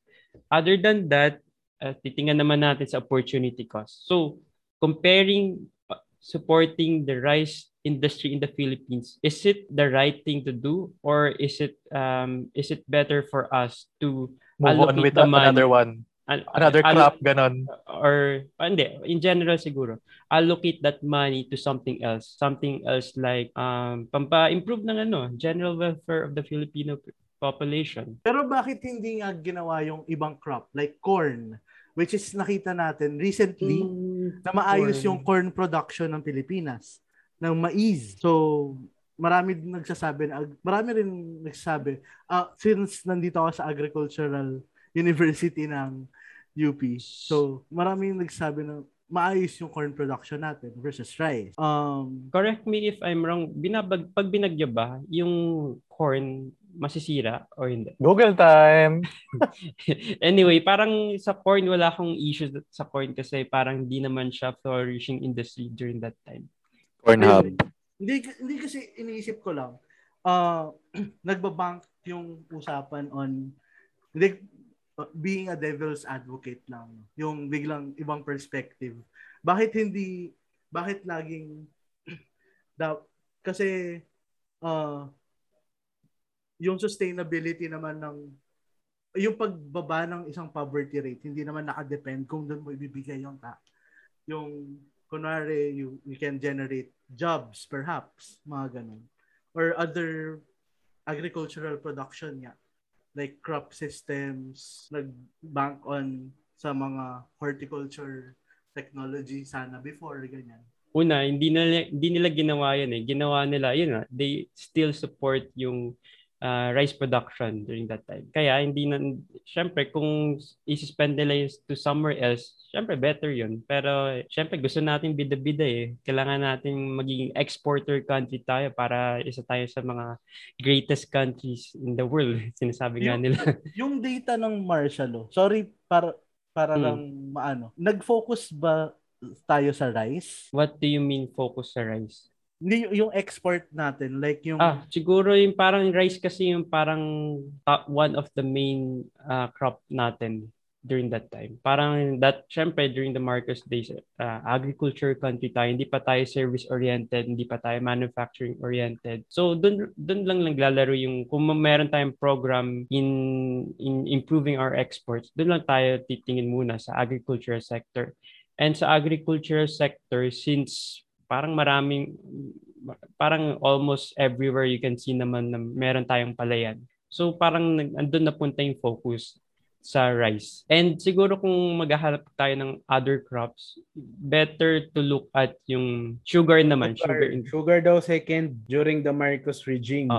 Another topic to. May time pa ba tayo? Kasi meron pa. Focus tayo sa martial economics kasi ngayon lang namin naririnig tong mga figures, ganyan. During that time, siguro extend natin yung time frame natin to... Yung nag-extend si Prof. US, yung during that time na part pa tayo ng hindi, paano ba tayo? US, parang colony pa tayo ni US that time. So, part of the deal with being a colony of US up to 1970s. Meron tayong artificial buyer of sugar, which is the United States. So if hindi mo lalaruin yung price hindi mo ipa-pattern yung price ng yung sugar rice sa Philippines with the rest of the world, syempre magkakaroon tayo ng problem kung nawala yung only buyer natin. Siguro let's put it this way. During the US colony days up to the martial law years, parang yung rice natin, we are selling it at 100 pesos. Pero yung global price for sugar, 50 pesos lang. So imagine mo, yung mayaman tayo kasi nakakapagbenta tayo ng sugar. Imagine nakakapagbenta tayo ng sugar at 100 pesos. Pero during the martial law days, parang doon yata nag-end yung term na makakapagbenta tayo ng sugar. So from initially na comfortable yung sugar industry natin, tapos biglang i-cut ni US and yung i-cut ni US yung obligation nila to buy sugar from us. Siyempre parang paano na tayo? Paano na yung industry natin? Kasi naging comfortable tayo in selling the sugar at 100 pesos. Paano natin i-compete yung sugar natin at 50 pesos? So during that time, nagkaroon ng, baka ma-search nyo to, nagkaroon ng kaguluhan. Lahat ng province na nagpo-produce ng rice, ng sugar, kasi nagkagulo sila. Siyempre, kung magkakaroon ng adjustment, imagine nyo, sino mag-a-adjust? Yung sugar farmers or yung sugar baron or baroness. May ganun silang term eh. Pag owner ka ng sugar fields, ano ba tawag? Sugar fields. Plantation. Sugar plantation. Mayaman ka during that time given na agricultural economy pa tayo before. So biglang nawala. Biglang nawala may tanong ako, Arj. Pero ngayon, agricultural economy pa rin ba tayo? Or hindi na service-oriented na tayo. Service-oriented such as the BPO. Parang siguro less than 5 to 10% na lang yung agricultural economy na. Despite kung ganun lang yung contribution niya sa GDP, pero yung workforce naman natin, I think majority pa rin na sa agricultural sector. Anyway, going back, 5 to 10%. Hindi ko alam yung figures eh. Hindi mo ako pinag-prepare. Okay lang yan. Basta mga ganong naglalaro siya sa ganong figure na maliit. Basta maliit yung point dito is maliit na lang yung contribution ng agriculture sector. Ngayon, unlike before, parang ito yung major driver of our economy. So going back do sa biglang pag-stop ng wala ka nang hindi mo na mabibenta yung sugar mo kasi 50 pesos na lang yung pagbenta, yung pagbili ng sugars from the pagbili ng global market sa sugar. So kung nag-stop yung production, ay siguro nagkaroon muna ng adjustment. They try to sell the sugar at 75 pesos. Kung 75 pesos na lang, syempre nagkaroon ng adjustment. Sinong mag-a-adjust? Yung kita ng sugar plantation owner or yung mag-a-adjust yung kita ng mga sugar farmers. Siyempre, tatingin nyo, madali lang sagot. Sino yung nag-adjust? Yung sugar. Sugar farmers. Siyempre, from 1 pesos na kinikita nila, naging 50 cents. Oo. Kung ganun yung gagawin mo, tapos naghihirap na sila during that time. So nagkaroon ng halt sa production kasi hindi na susustain ng sweldo yung cost of living nila during that time. Siguro masa-search na to and baka nag-extend tayo sa topic. Masa-search na to sa mga provinces na nagpo-produce ng sugar na nagkaroon kunyari sa Negros, nagkaroon ng riot ba? Basta Mga protests. riot or protest, nagkaroon ng parang generally sa province na ganun, na nagpo-produce ng sugar, nagkaroon ng famine or malnutrition to the point na syempre unstable na economy. Medyo hindi dito na focus kasi parang concentrated lang yung sugar industry sa Philippines. So baka 90% of the sugar industry nasa lang siya. Nasa Negros lang. Anyway, nagkaroon ng adjustment up to the certain level na kung ano tayo ngayon. Syempre may nagutom before, pero syempre kailangan in order for them to continue, nagkaroon din ng nag-giveaway din yung mga sugar baroness. Sugar baroness. May Ang question ako. Ay, go. Hindi, papa-shoutout ako. Ang kailangan nila, si Rice Emperor, Francis Hindi Leo Maga. Sabihin ko sana, di ba, ang taas ng kita ng Rice nun. Yaman na ni Rice Emperor. Kailan mo ba na dyan? Hindi. Huwag mo na kinalanin yan. Isang scammer. Anyway, pero yun, may tatanong ako kasi during that time, usong-uso rin yung monopoly. Especially sa sugar tsaka sa coconut. Di ba kaya nga si Danding Kuwang ko si Coconut King. Kala nyo si Leo Marcos lang yung Rice King ha. May Coconut King din. Coco Levy Fund Scam. Pero yun, kasi hindi ako familiar pero alam kong economically speaking, malaking bagay yun. So, paano naka-affect yung aside doon, marami kasing naging issues din doon sa sugar and coconut industry like syempre mga technocrats nga, tas ang daming mga bribery, ang daming corruption, ganyan. So, bukod doon, yung monopolization mismo ng industry, anong epekto nun sa atin? Like, especially during that monopoly, ibig sabihin nun, yung power sa market ay nasa isang seller lang. So kung nasa isang seller lang yung power sa isang industry, syempre the seller can set the price. Kung siguro maganda example yung rice And siguro in today's perspective, kung monopolize yung kung nasa monopoly yung market ng rice, pwede nila ibenta yung rice to 100 pesos. Imagine mo, 1 kilo of rice. Kaya may mga rice cartel di ba? Oo. Pero nung inopen up, kasi that time, parang may import-export restriction for some reason na gusto daw nila i-protect yung local economy, yung local industry. Anyway, by the means of we operating in a monopoly, the seller can set the price, the seller can set the quality. And if that is the case, syempre, kaya nilang ibenta yung rice. Magkano ba yung presyo ng rice ngayon? 50 per kilo? Ganun na. Let's say 50 per kilo. Kung monopoly tayo, kaya nilang ibenta yung rice up to 100 pesos. For the sake of example, kaya nila ibenta to 100 pesos. At the same time, kaya nila magbenta ng bigas na may mga bukbok ba tama ba yun? Bukbok. Kaya nila ng mga substandard na rice kasi sila lang yung seller.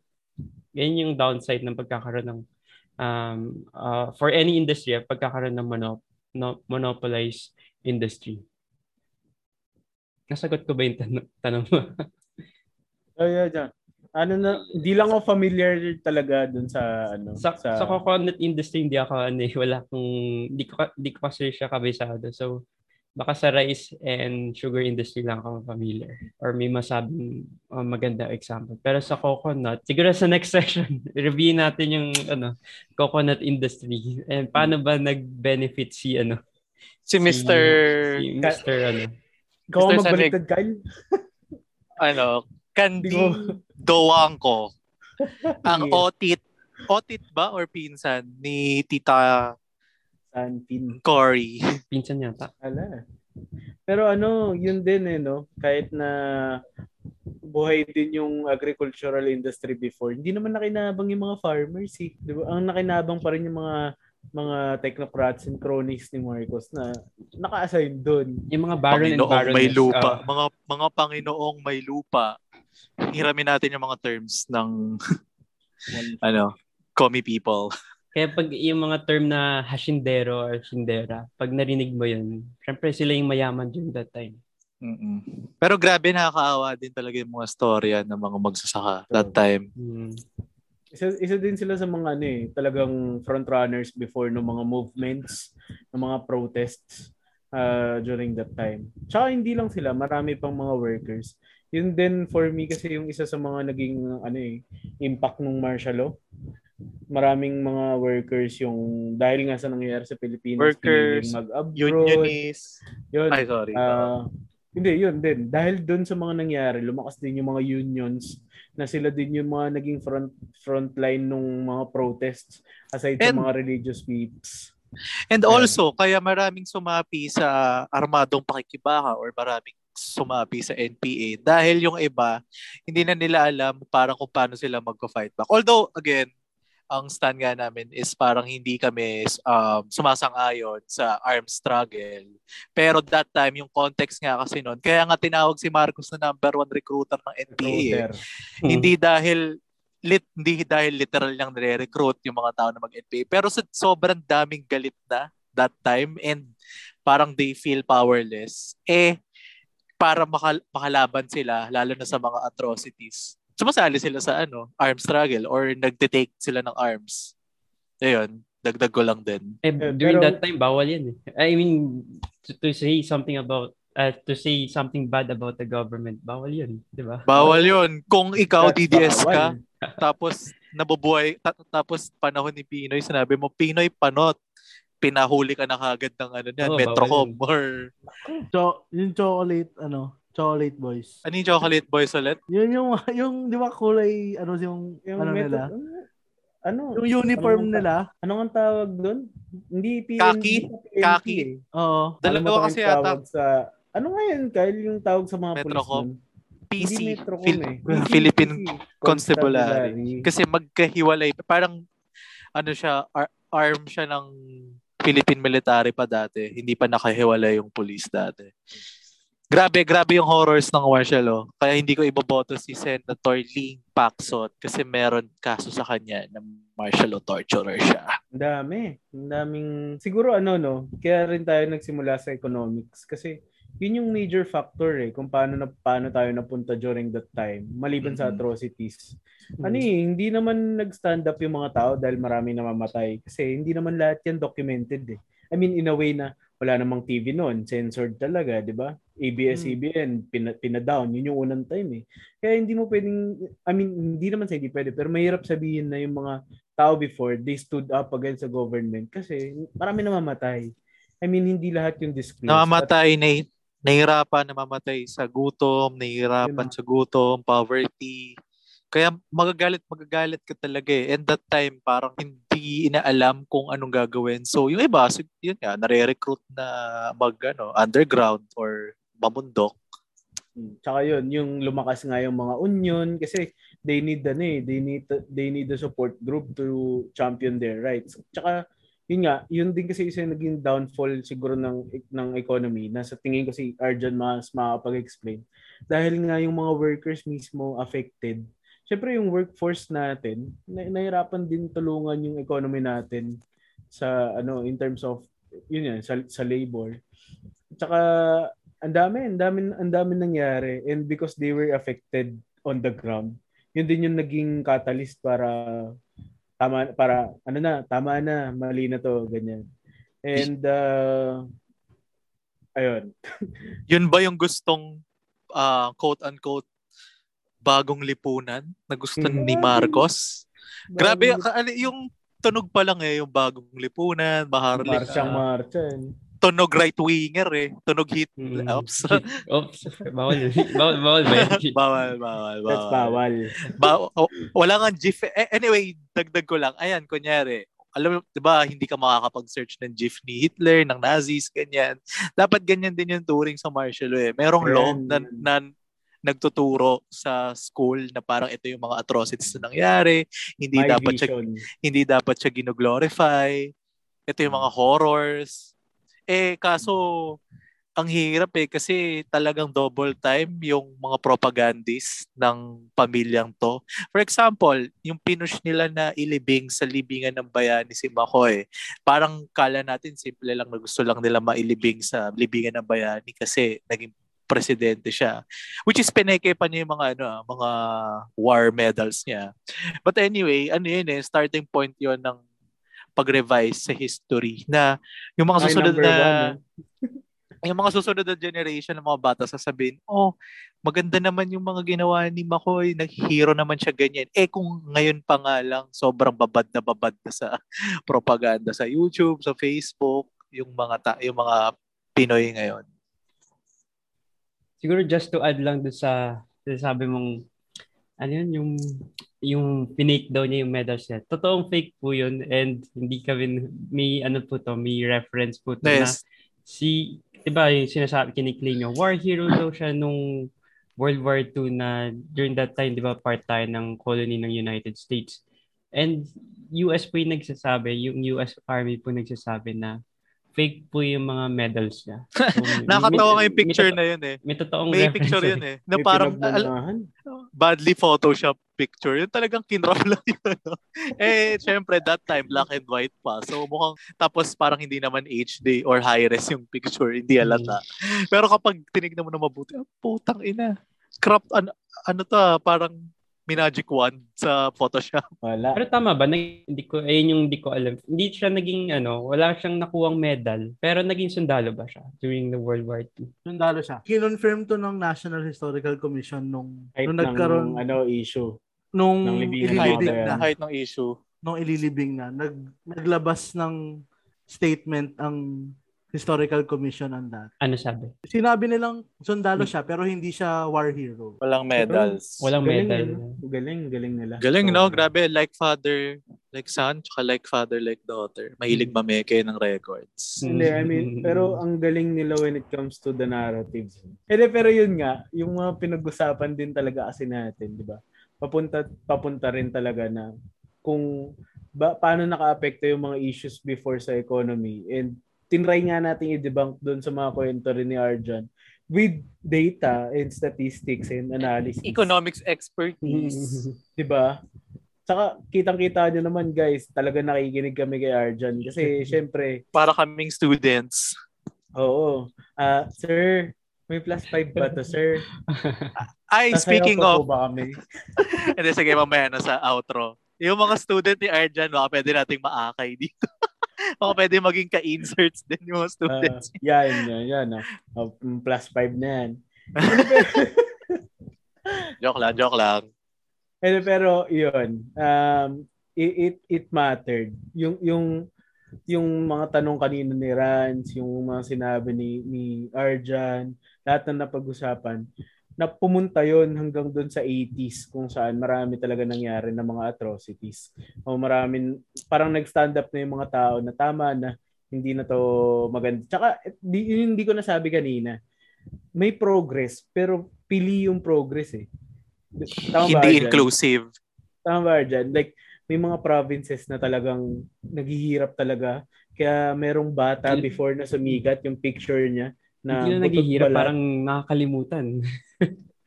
Diba? Wala sila sa wala sila sa focus of attention ng government during that time. And siguro sa sinasabi din natin about sa yung outcome of this one. Siguro kung titingnan naman natin sa economics to or sa since you also mentioned data, the very basic indicator that we can look to is yung poverty rate.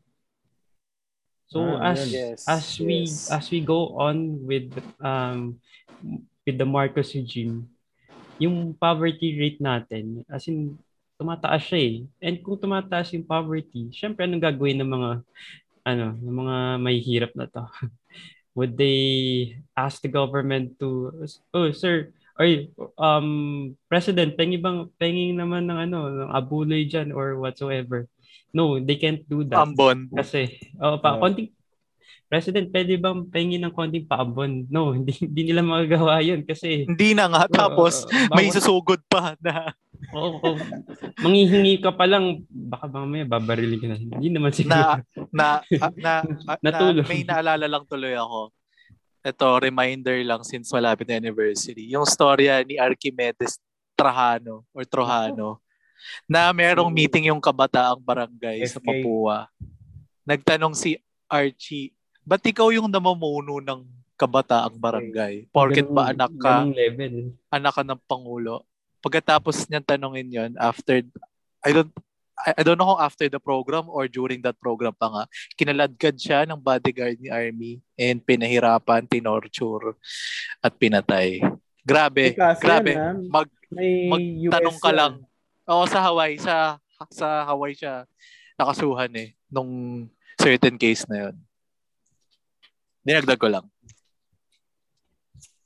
Siguro going back sa indicators, yung next siguro natin pwedeng tingnan yung GDP growth. Lagi itong sinasite. Yung sabi nila, growing daw yung economy natin kasi sabi nga ng mga apologies, one of the best, golden age of infrastructure. Di kung golden Marcos age of infrastructure, mga ulol. sabi nila, lumalago yung ekonomiya natin. Siguro, baka lumalago naman talaga, pero not at the rate of how our neighbors are growing. Siguro, imagine from sinasabi nga second next to next to Japan. Bakit hindi tayo lumaki din up to the point na yung sa pa-end na yung Marcos regime? Bakit hindi tayo naging like South Korea or hindi tayo naging member ng 4 Asian types na sinasabi nila? Ano yung 4 Asian types? Sorry. Para lang sa kaalaman ng ating mga audience and listeners. South Korea, Singapore, Taiwan, and Hong Kong. So during that time, 1960s, parang lang sila, normal na country na hindi naman sila nag-rank very well. Pero bigla na lang silang in terms of economic growth, bigla na lang sila nag-boom for whatever reason. Walang North Korea dito. Ay, different topic na yun. Different topic na yun. Baka doon si Captain Ri, tsaka si Yeri ng Crash Landing. Joke lang, ibang topic. And siguro, in terms of economic size, pwede natin i-compare yung sarili natin with, actually with these three countries, South Korea, Singapore, Taiwan, and even Hong Kong. So 4 countries. Imagine, nagkaroon sila ng sarili ng authoritarian form of government. Meron akong idadagdag dyan after ni Arjan. Sige. So sa Korea, alam ko parang si Park Chun-hee. Oo, si Park Chun. Hindi ko alam yung exact name. Pero syempre parang meron silang sariling version nila ng kanilang Marcos. Yes. Parang Marcos quoting ko sarili lang Marcos. At the same time, demonstrations. At the same time, si Taiwan, nagkaroon din sila ng sarili lang dictator, authoritarian leader. I'm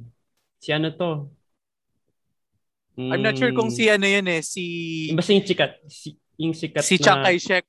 Si General Chiang Kai-shek. Si Generalismo. Siya na naging dictator siya. Si Singapore, nagkaroon din sila ng kanilang dictator, authoritarian figure. Si Lee Kuan Yew. And may isa pa. Si Hong Kong, still under the British rule. Pero syempre, if colony, imagine mo lang yung country mo, colony ng British. Siguro, baka they are also operating in an authoritarian economic system kasi hindi hawak ng tao hindi hawak ng Hong Kongers yung fate ng how they handle their government. Hawak to ng mga British people at that time. So nagkaroon these four countries, nagkaroon sila ng sa kanilang own version of dictators. Siguro, and i-add mo yung Philippines. Meron tayong diktador, pero ano nangyari? Ang idadagdag ko dyan, connected to sa US Yung US mahilig mag-back ng mga dictators. Like yun nga, si Park Chung-hee of South Korea since it's a US allied Korea. Pero ang difference lang itong si Marcos, malas nga lang tayo kasi ginamit niya nga yung funds para magpayaman with his cronies. Unlike with Park Chung-hee, with Chiang Kai-shek, na, oo, sige, dictator sila and hindi ko sila justify. But, nagamit yung mga funds sa developmental economics, which is nagpaunlad sa kanila ngayon. By the way, trivia lang, si Park Chung-hee, which is yung dictator ng North Korea, naging president yung anak niya noong mid-20s. South Korea. Ay, sorry, sorry. Ng South Korea. Tapos na impeach yung anak niya because of corruption scandal din. I believe with Samsung. Kasi yun, sa Korea uso yung mga chaebol. If parang familiar kayo. Yun yung mga pinalakas ng Korea na industry. Yun yung mga malalaking businesses. Siguro parang counterpart siya ng mga San Miguel Corporation. Ganyan. Chaebol is yun, tama yung term, conglomerate. So, pansin mo kaya sobrang lakas ng mga Samsung, Hyundai, LG, kasi sinuportahan talaga sila ng Korean government para kaliwaan, mapalakas yung GDP nila. Kung tama ako doon. South Korea. Sorry. Masyadong nawili sa North kasi nasobrang yata sa mga pinapanood mo about North Korea. Nakita ko kasi yung picture ni Kim Jong-un, siya, parang nag-glow up. Nagpa-plastic surgery yata siya ng konti or weight loss program, ganun. Tsaka, naging glass face yung niya. Pag-ano na raw siya. nag-i-import ng mga, South Korean facial products. Kaya, which is bawal, di ba? Capitalism to. Pero ito pala, siguro dagdag ko na lang din. Yung North Korea actually hindi naman sila communism ba yan na. Meron silang sariling own version of communism. It's called Juche, which is their own version na parang self-sustaining daw sila. Although maraming nagugutom. Sila ng tsaka Mercedes-Benz. Dami nilang businesses doon and also in-export nila yung labor force nila sa mga katabing countries na medyo kaalay nila. Anyway, ayun, going back. Napunta tayo sa North Korea from martial law, although parehas naman sila dictator. Dapat kung tama yung sinasabi ng apologies, dapat 5 Asian tigers. Pero hindi nangyari. US, bakit? Yun nga, yung US, mahilig mag-backup yan ng mga dictator sa Asia. Wala lang. Ay.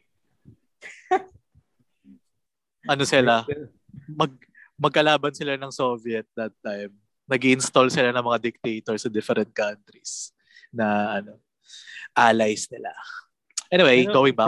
For some reason, nalihis lang tayo talaga ng landas. Kaya parang medyo nagkaroon tayo ng bad minalas-malas tayo diba? Diba? Parang, okay, sige, given dictator. Tapos, medyo putang inang diktador to. Hindi pa tayo ginawang first word. Sa tinagal-tagal mong nandyan. 20 years. Parang ganun din katagal yung mga dictator na yun. Wala kasi siguro yung mga naging rin sa atin, yung mga naging kasama, yung mga naging cronies, uhaw din sa kapangyarihan Ulutang ina nyo cronies. Yun yun for me. At saka hindi lang cronies, si Imelda, na sila din talaga yung naging game changer kasi ewan ko may nabanggit dito si Rans dati pero mas siguro mababakapan nyo. Galing naman talaga si Makoy Dubs. Lagi nagpa-viral ganun. Pero di ba, magaling naman talaga si Marcos during that time. Pero nag-slide down tayo dahil sa sinusuportahan niya yung cronies niya. Sinusuportahan niya si Imelda, yung mga gusto ni Imelda, mga plano ni Imelda. Kaya nga maraming nagsasabi before na chika-chika lang na si Imelda daw talaga yung meron akong counter argument dyan after you. Sige, mas maganda. Pero yun nga. Ikaw yung ikaw yung magpapabaksak sa Kingmaker. Hindi, pero yun, di ba? Yung sinasabi na parang dahil nga ang dami rin gusto mangyari ni Imelda and ng cronies and sinuportahan siya ni Marcos. It's one way. Pero syempre, di natin diniligtas si Marcos sa narrative ba? Ang punto, isa yun sa mga naging game changer daw para talagang wala, mag-slide down tayo. Down the drain. Ayun, sige, Kyle. Yung sa'yo. That's my belief din before yun nga, propaganda din siya actually na parang magaling talaga si Makoy kung hindi lang dahil maluho yung asawa niya. Tangina sa sobrang galing na master propagandist ni Makoy. Yun yung isa sa mga ginawa niyang propaganda. Pero believe me, it's all on him sa sobrang uhaw niya sa kapangyarihan at sa pera. Ayun. It's all on Makoy. Hindi lang yung asawa niya. Siya talaga ang mastermind ng lahat ng yan. Doon siya sa sobrang galing niya at sa sobrang evil niya. Galing niya, no? I mean, yun lang. The way they run propaganda before, grabe hanggang ngayon, nire-rip na nila yung, tama ba yung term? Rip what you saw? Basta parang hina-harvest na nila yung propaganda methods na ginawa nila. Ngayon, kaya sobrang effective. Talagang nagbubuhos ng effort, ng finances para ma-uplift, para malinis ulit yung pangalan nila. Pero yun din nga, syempre, yung ano rin kasi, yung mga propaganda nila before, syempre nag-bring down na rin yan sa context naman ng pamilya niya nung nawala siya. Siyempre, they have to save the family's glory. They have to do what it takes para talagang mabalik sila sa kapangyarihan.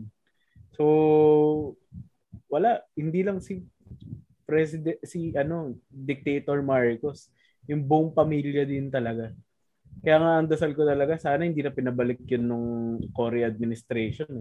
Baka ibang-iba yung narrative natin ngayon.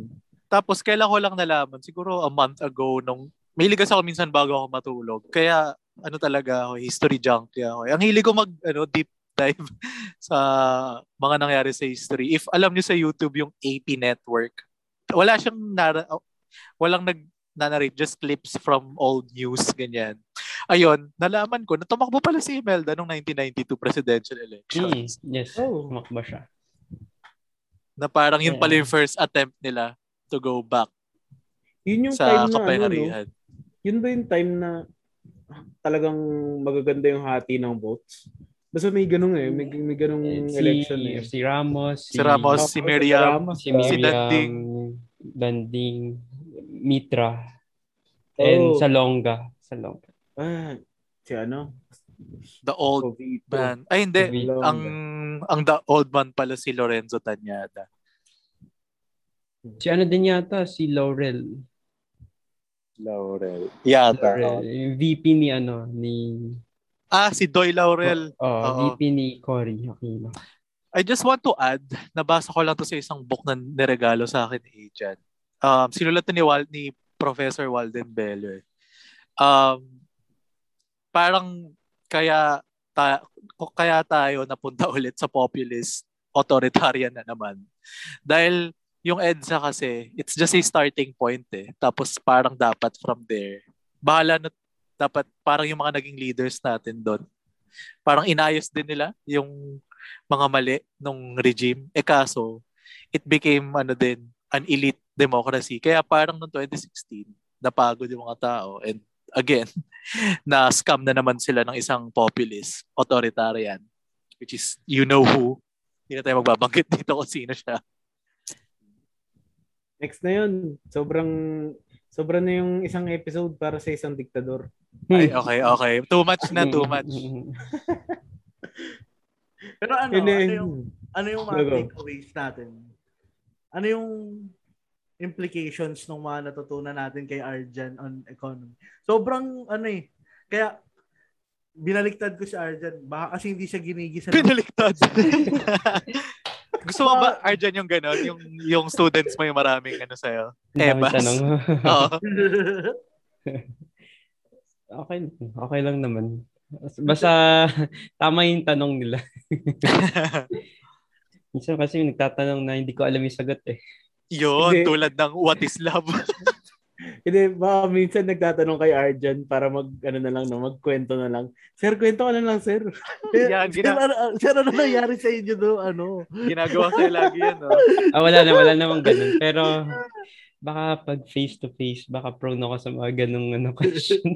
Technique ni Agent yun Ay, hindi.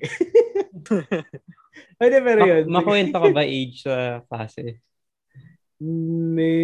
Medyo, Ako pero kasi hindi sige. hindi naman sobrang personal. Minsan Ako lang, kasi wala talaga makakwento kasi about numbers competition yung mga Oo. tinuturo ko. Kailangan naman magkwento ako about numbers. Yan. Key takeaways ko. Anyway, about numbers, sige. And about din sa key takeaways. Sa economy, kung titingnan natin yung economy, bumaba talaga yung natin. Bumaba or growing at a rate na hindi dapat ganito kababa yung economy natin during the Marcos regime. And yung poverty rate natin, tumataas talaga siya. Kasi kung bumababa yung poverty rate, syempre wala sanang gulo. Diba? So kung tumataas yung poverty rate, nagkaroon ng mga ganitong situation during the Marcos regime. Ano pa siguro titingnan natin?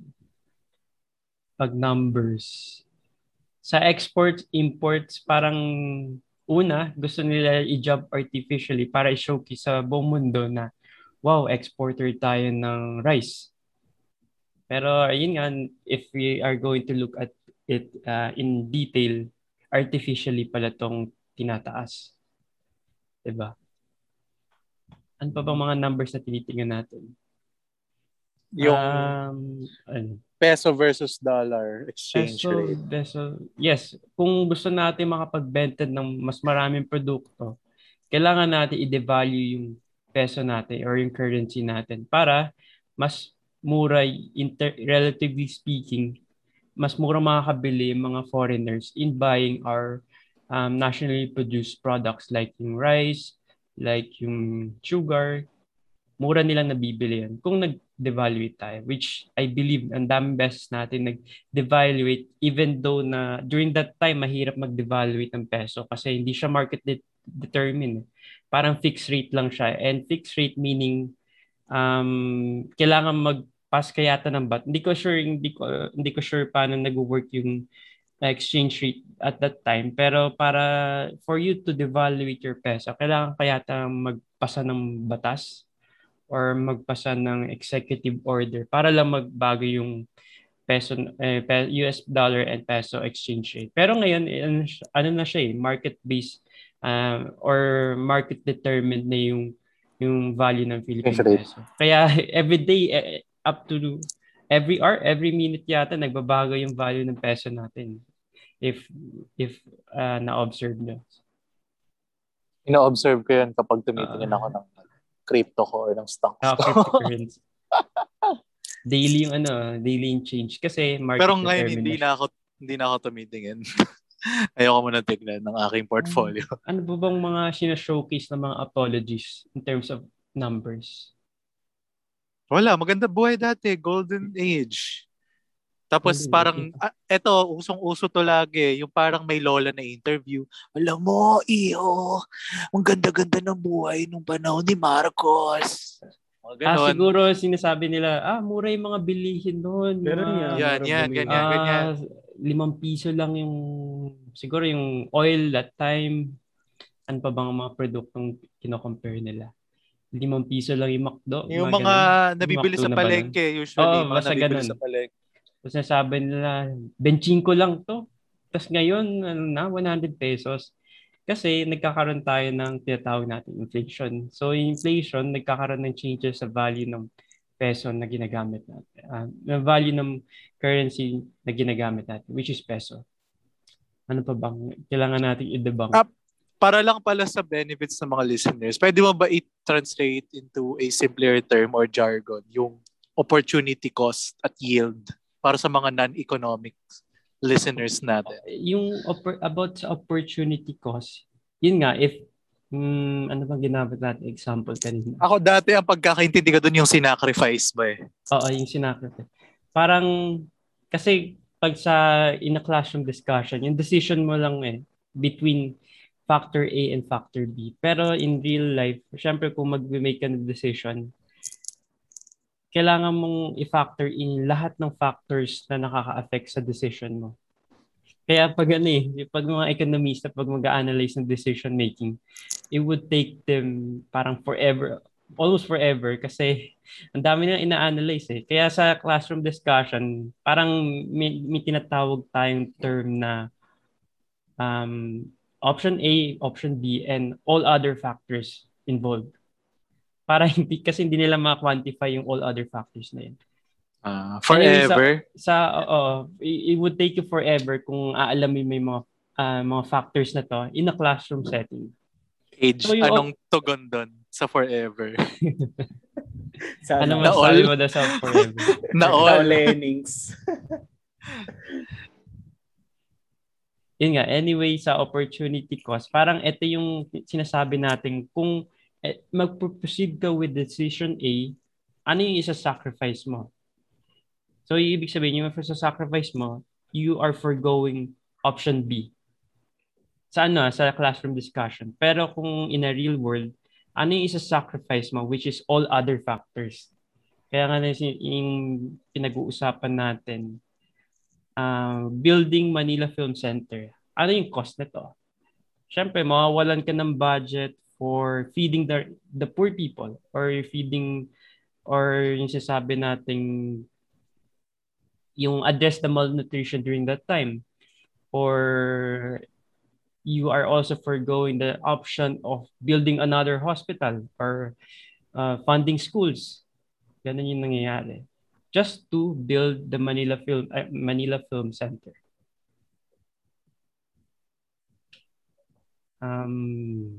Nasagot ko ba yung about opportunity cost? Yes, nasagot. Thank you for explaining it para sa benefit ng mga listeners na. Siguro, another example na lang para mas madali and relatable to us.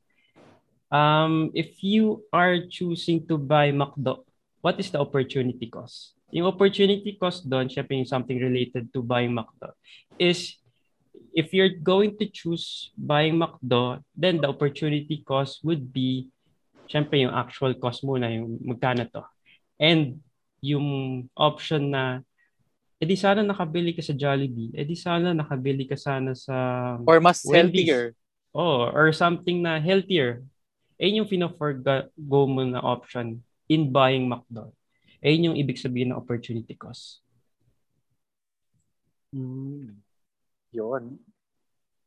Yung yield is yung kita, di ba? Or tubo? Siyempre, maraming gamit yung yield pero may specific yield. May specific ka bang about sa yield? Hindi, siguro kanina lang kasi binanggit mo yung yield. Para lang siguro sa agricultural in agricultural product production, yung pag-produce ng rice, pag-produce ng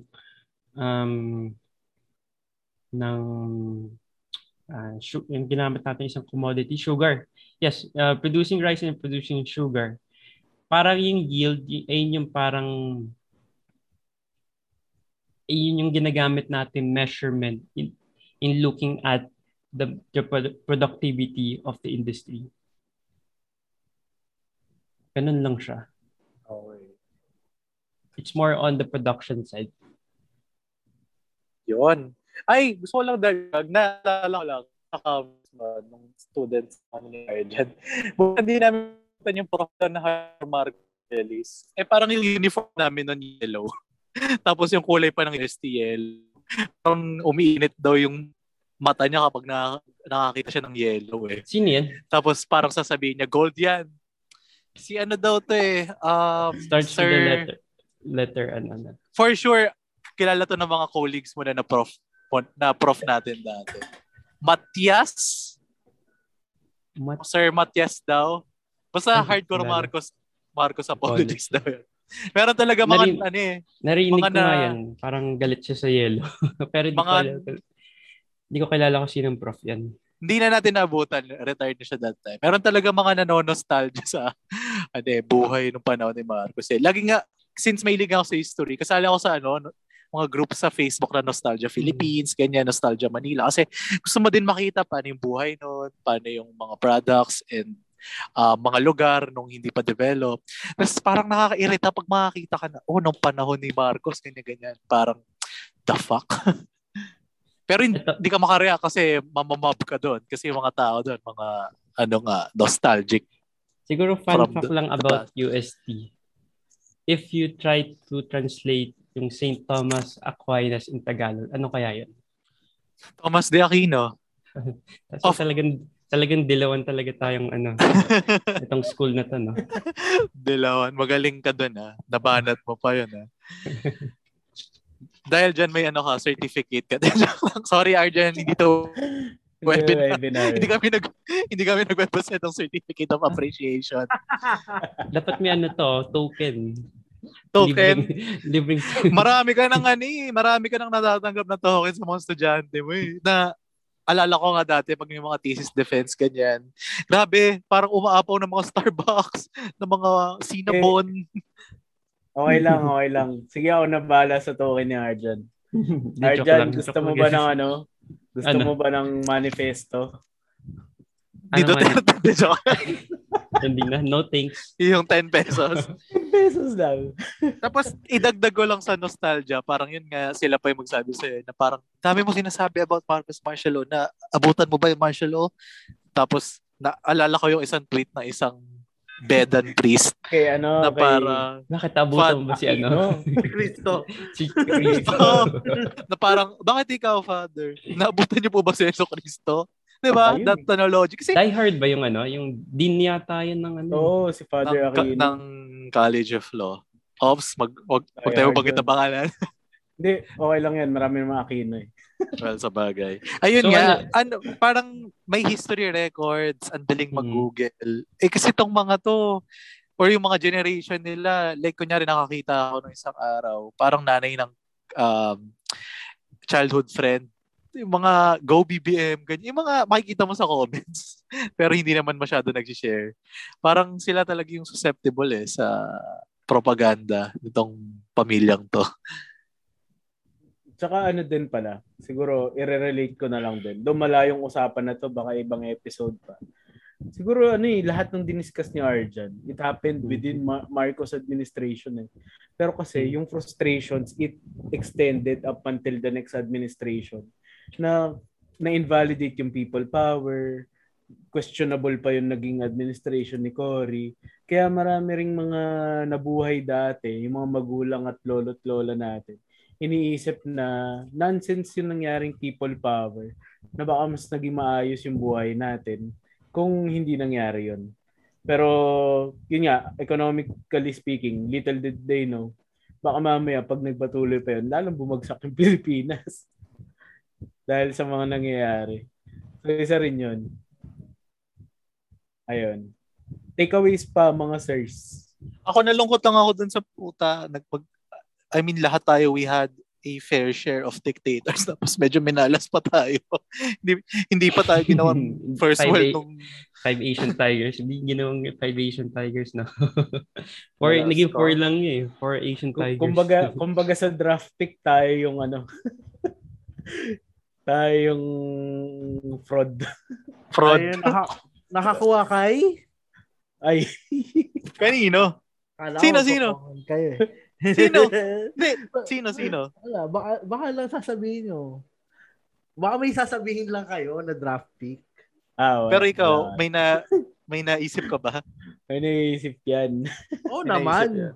Yung sanang Terence Romeo na. Sino? Ay, ng Hinebra. Wag na yan. Okay. Magkabatripan pa tayo doon. Anyway, going back. Yan. Pero yun, takeaways kayo.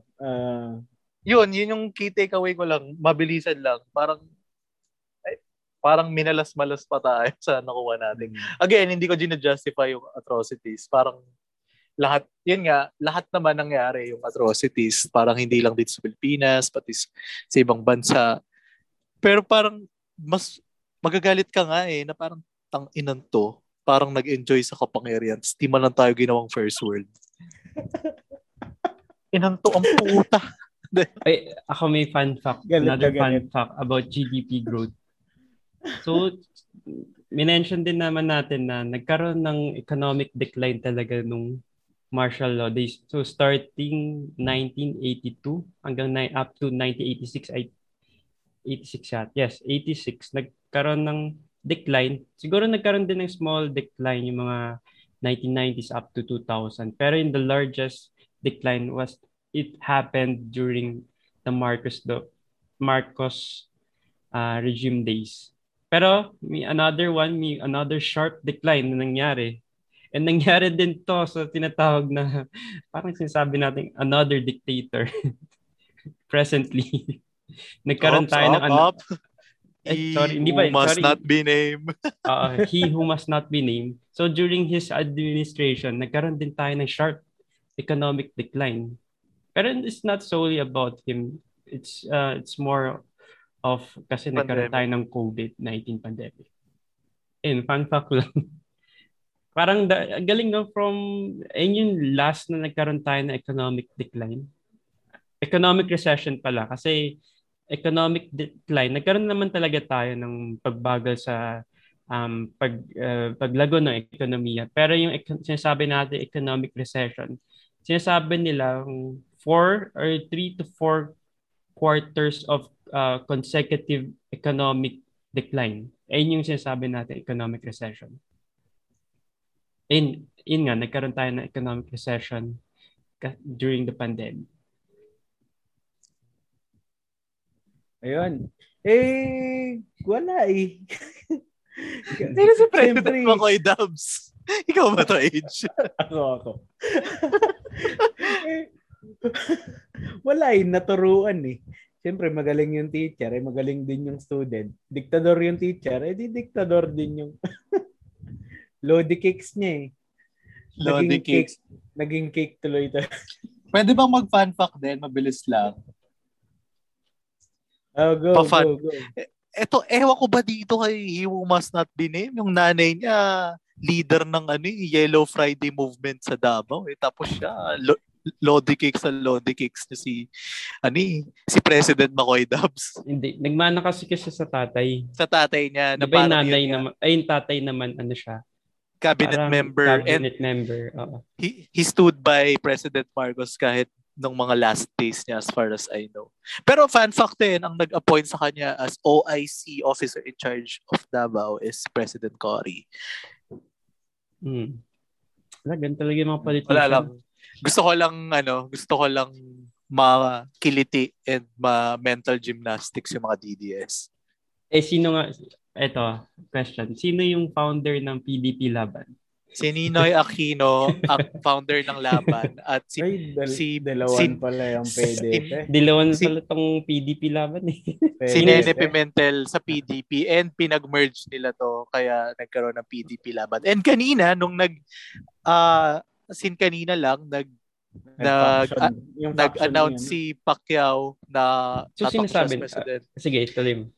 Sinasabi nila sinasabi na nila si Ninoy Aquino yung founder or lagi nilang tinatanggal si Ninoy Aquino as ayun founder. Nga, pero ngayon, kanina, sinabi na. I noticed, ewan ko, hindi ako nakinig ng full event nila, sayang oras ko.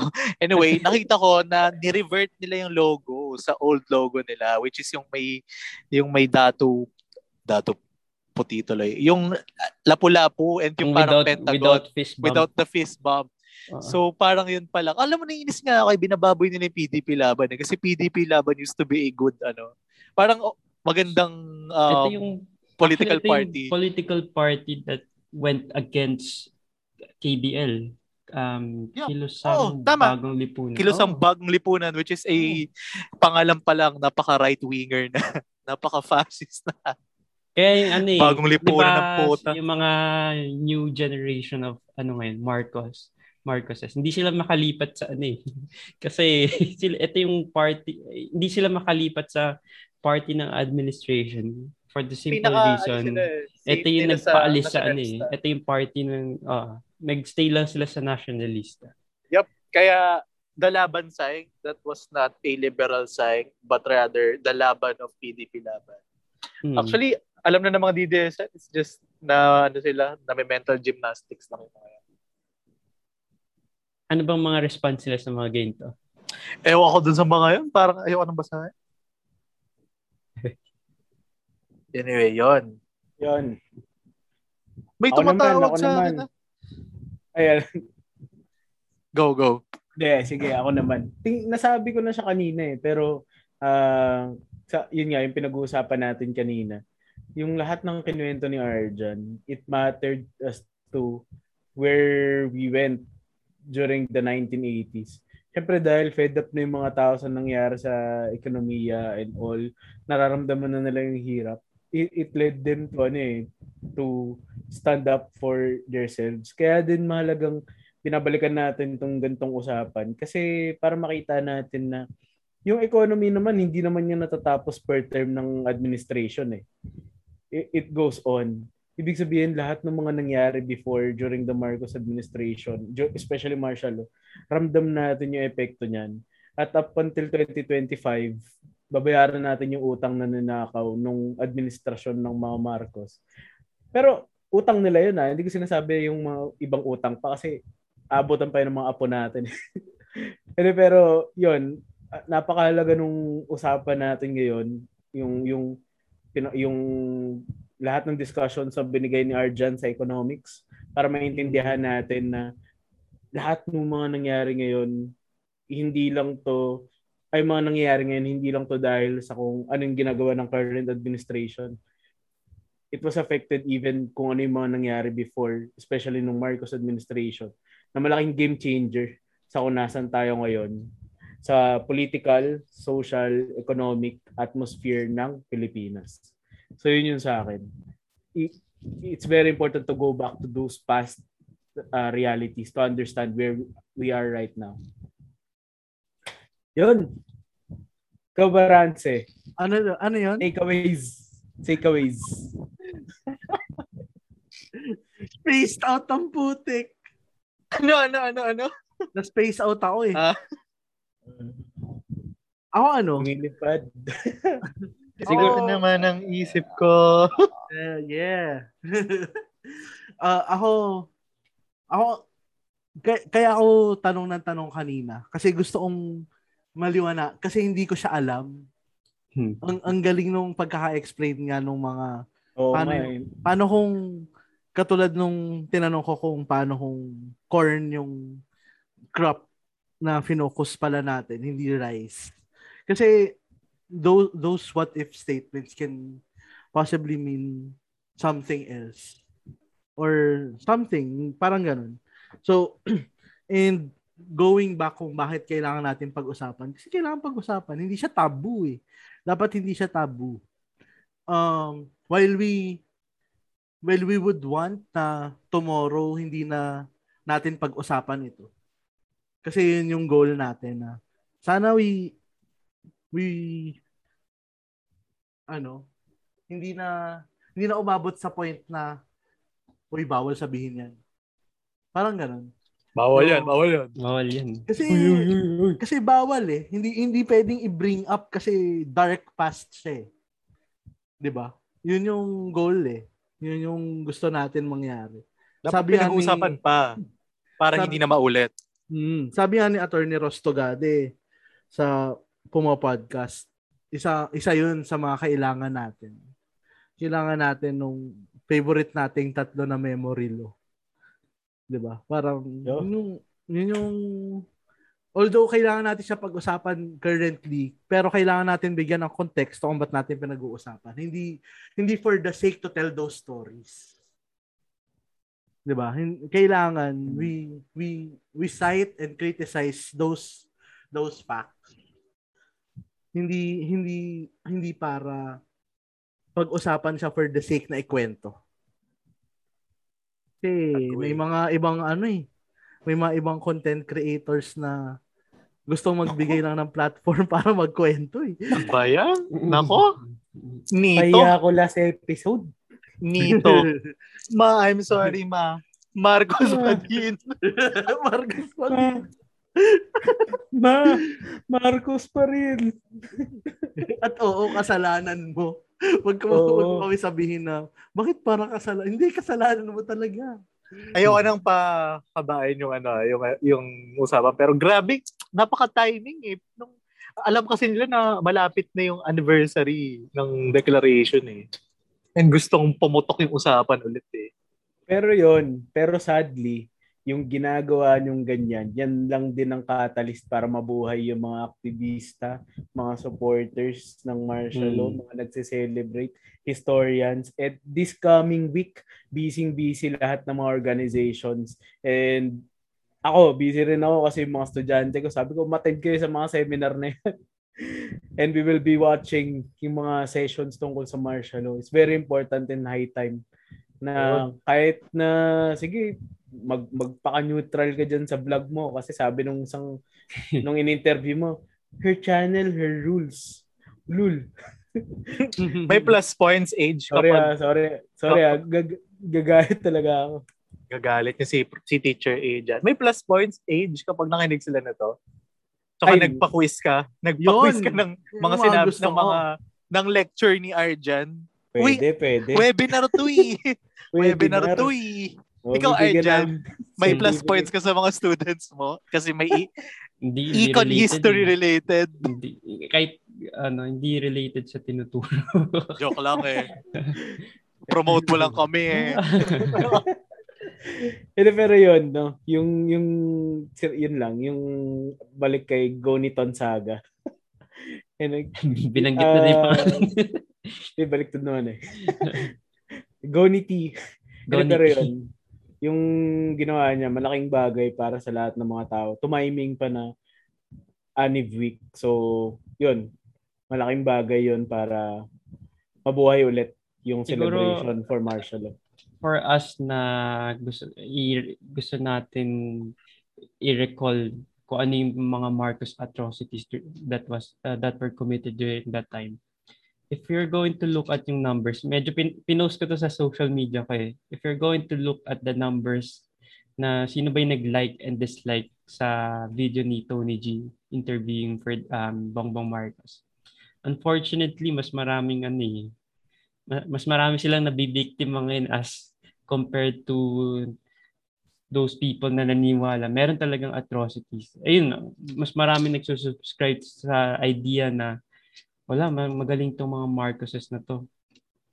At sadly, ayun yung nangyayari at this point. And siguro for us na nagre-remember, those for us na magkakaroon ng activity on Marcos martial law this September 21, 'di ba? September 21 or 22. So magkakaroon ng 22. 21. So yung magkakaroon ng activity, let's not just remember what are the atrocities, but let's also remember what were they fighting for during that time. And I believe parang for normal people like me, normal Filipino like me, hindi natin alam kung ano talaga yung pinaglalaban nila before. Ano yung details. I mean, alam ko na bayani sila kasi they were fighting against a dictator. Pero ano yung details? Ano yung talagang pinaglalaban nila? Which I believe kung nagkaroon tayo ng another discussion with that one, another discussion on looking at what were they fighting for, I believe kung malalaman natin yun, magiging applicable siya in our current situation. Yun. So, may narinig ako or minabasa ako na for us testing yung the type of leadership that happened before, hindi siya effective because maraming nangyari and parang wala tayong feedback mechanism because wala tayong masasabi sa present on the government during that time. And if we're going to apply it now na we are silencing yung dissidents ba, or silencing yung mga critical of this current administration. Dissenters. Sorry, hindi ko parang ngayon ko lang na recall ano yung meaning. So yung mga dissenters, kung wala tayong gano'n, wala tayong group of people na critical sa administration, wala tayong check and balances. And kung walang check and balances, prone yung people who's currently in power to abuses. Ganda. Parang yung sinabi ni Tita Nicole Corato, our favorite sociologist, na minsan masama din or unhealthy yung let's unite. Let's be united. Unity, please. Kasi kapag walang opposing forces like option A, option B, minority, majority, breeding ground yon for dictators. Tsaka yung kung anong gusto nating i-resonate na message sa public, hindi siya magiging effective kung mag-stop lang tayo in reminding people na ito yung atrocities, ito yung nangyari. Parang the discussion doesn't stop there, pero it should start the discussion should start there, but just start there. And starting and then moving on from the atrocities, doon na natin titingnan ano ba yung mga pinaglalaban talaga nila before. Bakit ba sinabi ni Ninoy Aquino na the Filipinos are worth dying for? Bakit niya sinabi yun? Bakit siya bumalik sa Pilipinas instead of just living in the United States for the rest of his life? Parang marangya yata yung buhay nila doon. Bakit pa niya sinira yung buhay niya by returning back to the Philippines? Diba? Or bakit ba yung mga martial law victims, bakit ba sila lumalaban before? So ano bang pinaglalaban nila before? Very insightful. Very insightful. Pero yun, ko-connect ko rin dun sa sinabi ni Arjan.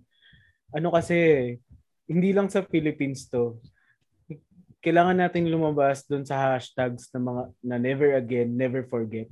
We have to continue the discussions, gaya ng sabi ni Arjan. We have to take the necessary conversations within our family, within the schools, within our friends, with what happened before.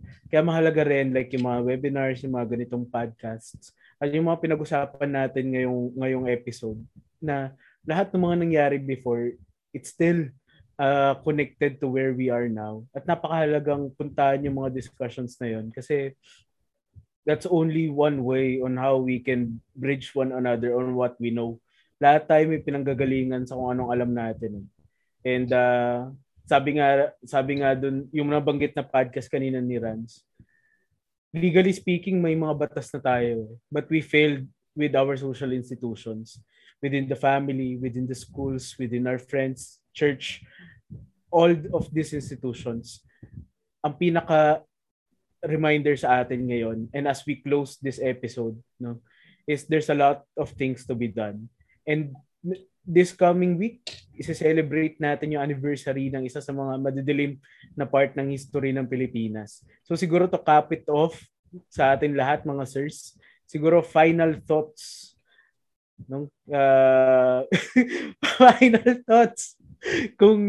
Final thoughts, especially as we celebrate Youth camp ba to? Ayo. Ano to? Anniversary ng religious community. Hindi. Hindi. Worship by sunod na to. Kala ko reflection song yun. Hindi, pero parehas supreme leader yun. Pero hindi. Yun! Hindi. Yan na, sabi ko na. Hindi, kasi tapusin lang natin kasi syempre anib na nasabi ko na yung mga gusto ko sabihin kanina. Okay na ako doon. Ayun, final thoughts lang as we celebrate the anniversary. To cap it off the episode. Never forget. Memory law, please. Ako meron. Paano natin i-relate yung remembering this Marcos atrocities to normal people na paano itong by knowing these things, paano ako magkakaroon ng trabaho, or paano ko masusurvive yung sarili ko given na we are in the situation of COVID-19 pandemic, or paano ako magkakaroon ng pagkain sa pagkainan ko. By knowing this, paano mangyayari yun? Which is parang challenging if you think about it. Pero madidiscover natin to if we continue the discussion on these things. gusto ko mag-bank doon sa sinabi ni Arjan. Doon sa yung challenge na kung paano natin re-relate sa masses. Kasi the reason why we're celebrating this, hindi naman para sa atin eh. Para sa kanila. Yes. Para sa Para sa mga apologies. Para sa mga young generations. Kaya natin sinaselebrate. In the same way kung bakit tayo nag-celebrate or commemorate yung 500 years of Catholicism dito. Di ba? Kung bakit every year may celebration. Ironically, September 21st is also the celebration of International Day of Peace. So, nice. Balik ka rin sa Pilipinas. Sana yung siguro last words na lang. Sana yung pag-celebrate natin mas maging para sa kanila. Hindi sorry. Nawala din ako Yung pag-celebrate natin para sa kanila mas maintindihan. Isa sa mga pinakagusto kong mangyayari sa 21st. Kaya ako din sinasabi yun is yung diverse na lineup ng Dakila tsaka na Activista. Yun, oo, men. Kasi hindi siya ma-alienate ng mga tao. Kasi may academe, merong normal na tao, may kabataan na ground. Andun si Kevin. Shout out sa'yo, Kevin, ng Tarantadong Kalbo. Yung, di ba? Kasi, yun eh. Kailangan pag-usapan siya and kailangan din sagutin yung mga tanong nila. Dapat hindi natin sila alienate on tayo-tayo na lang ito. Ganda. Ayun, sana ganun. Ganda. Sana ganun yung mangyayari. Amen. In terms of Joke. numbers, guys, Joke. in terms of numbers, kung titingnan natin yung tayo lang, parang mga 10% lang talaga tayo.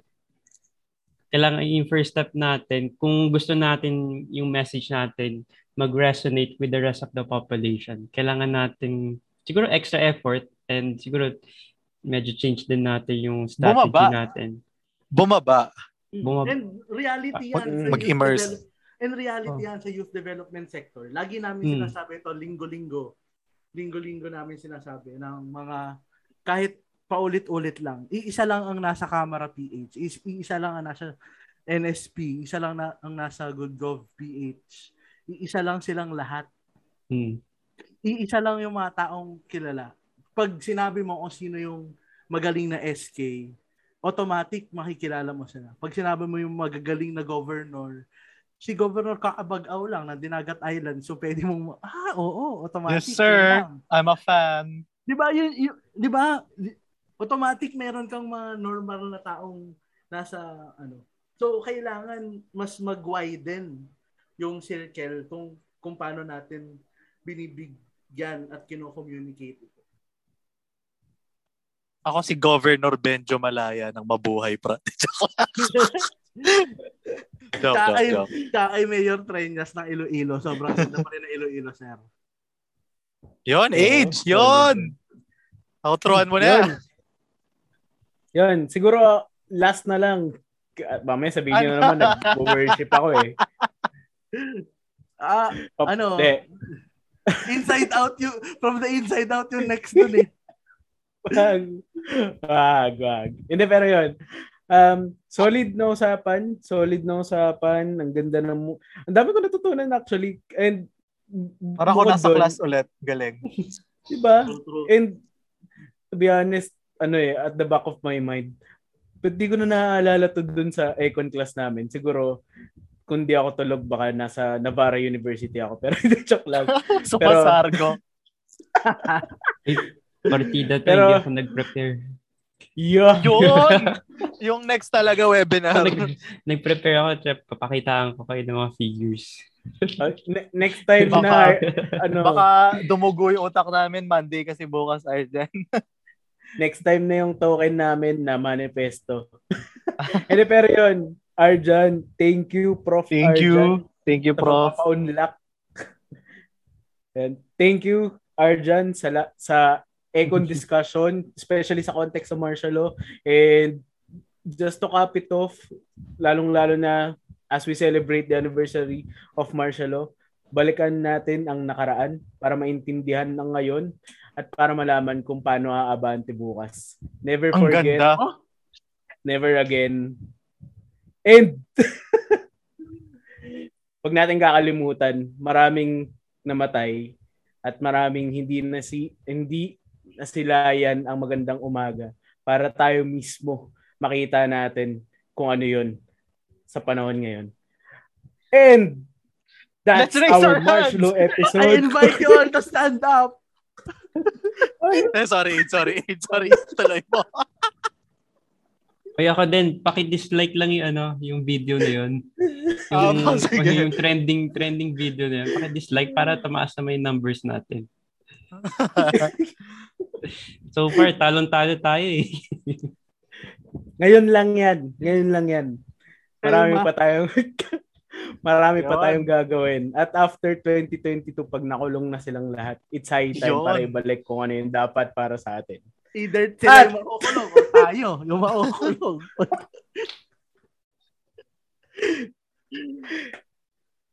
Hindi, pero yun. Again, happy. Tama ba? Happy? But, Hindi happy. Let's remember. Sorry. Let's all remember especially sa anniversary of martial law. Let's all remember lahat naman nangyari noon. At sana gamitin natin yun to move forward as a nation. And we can only move on with justice. Otherwise, it's already giving up. And thank you again, sirs. Thank you, Arjan. Bago pa ako sabihan nag-worship. And guys, Yes, sabihin ko kala ko pag-pray over mo yung Pilipinas.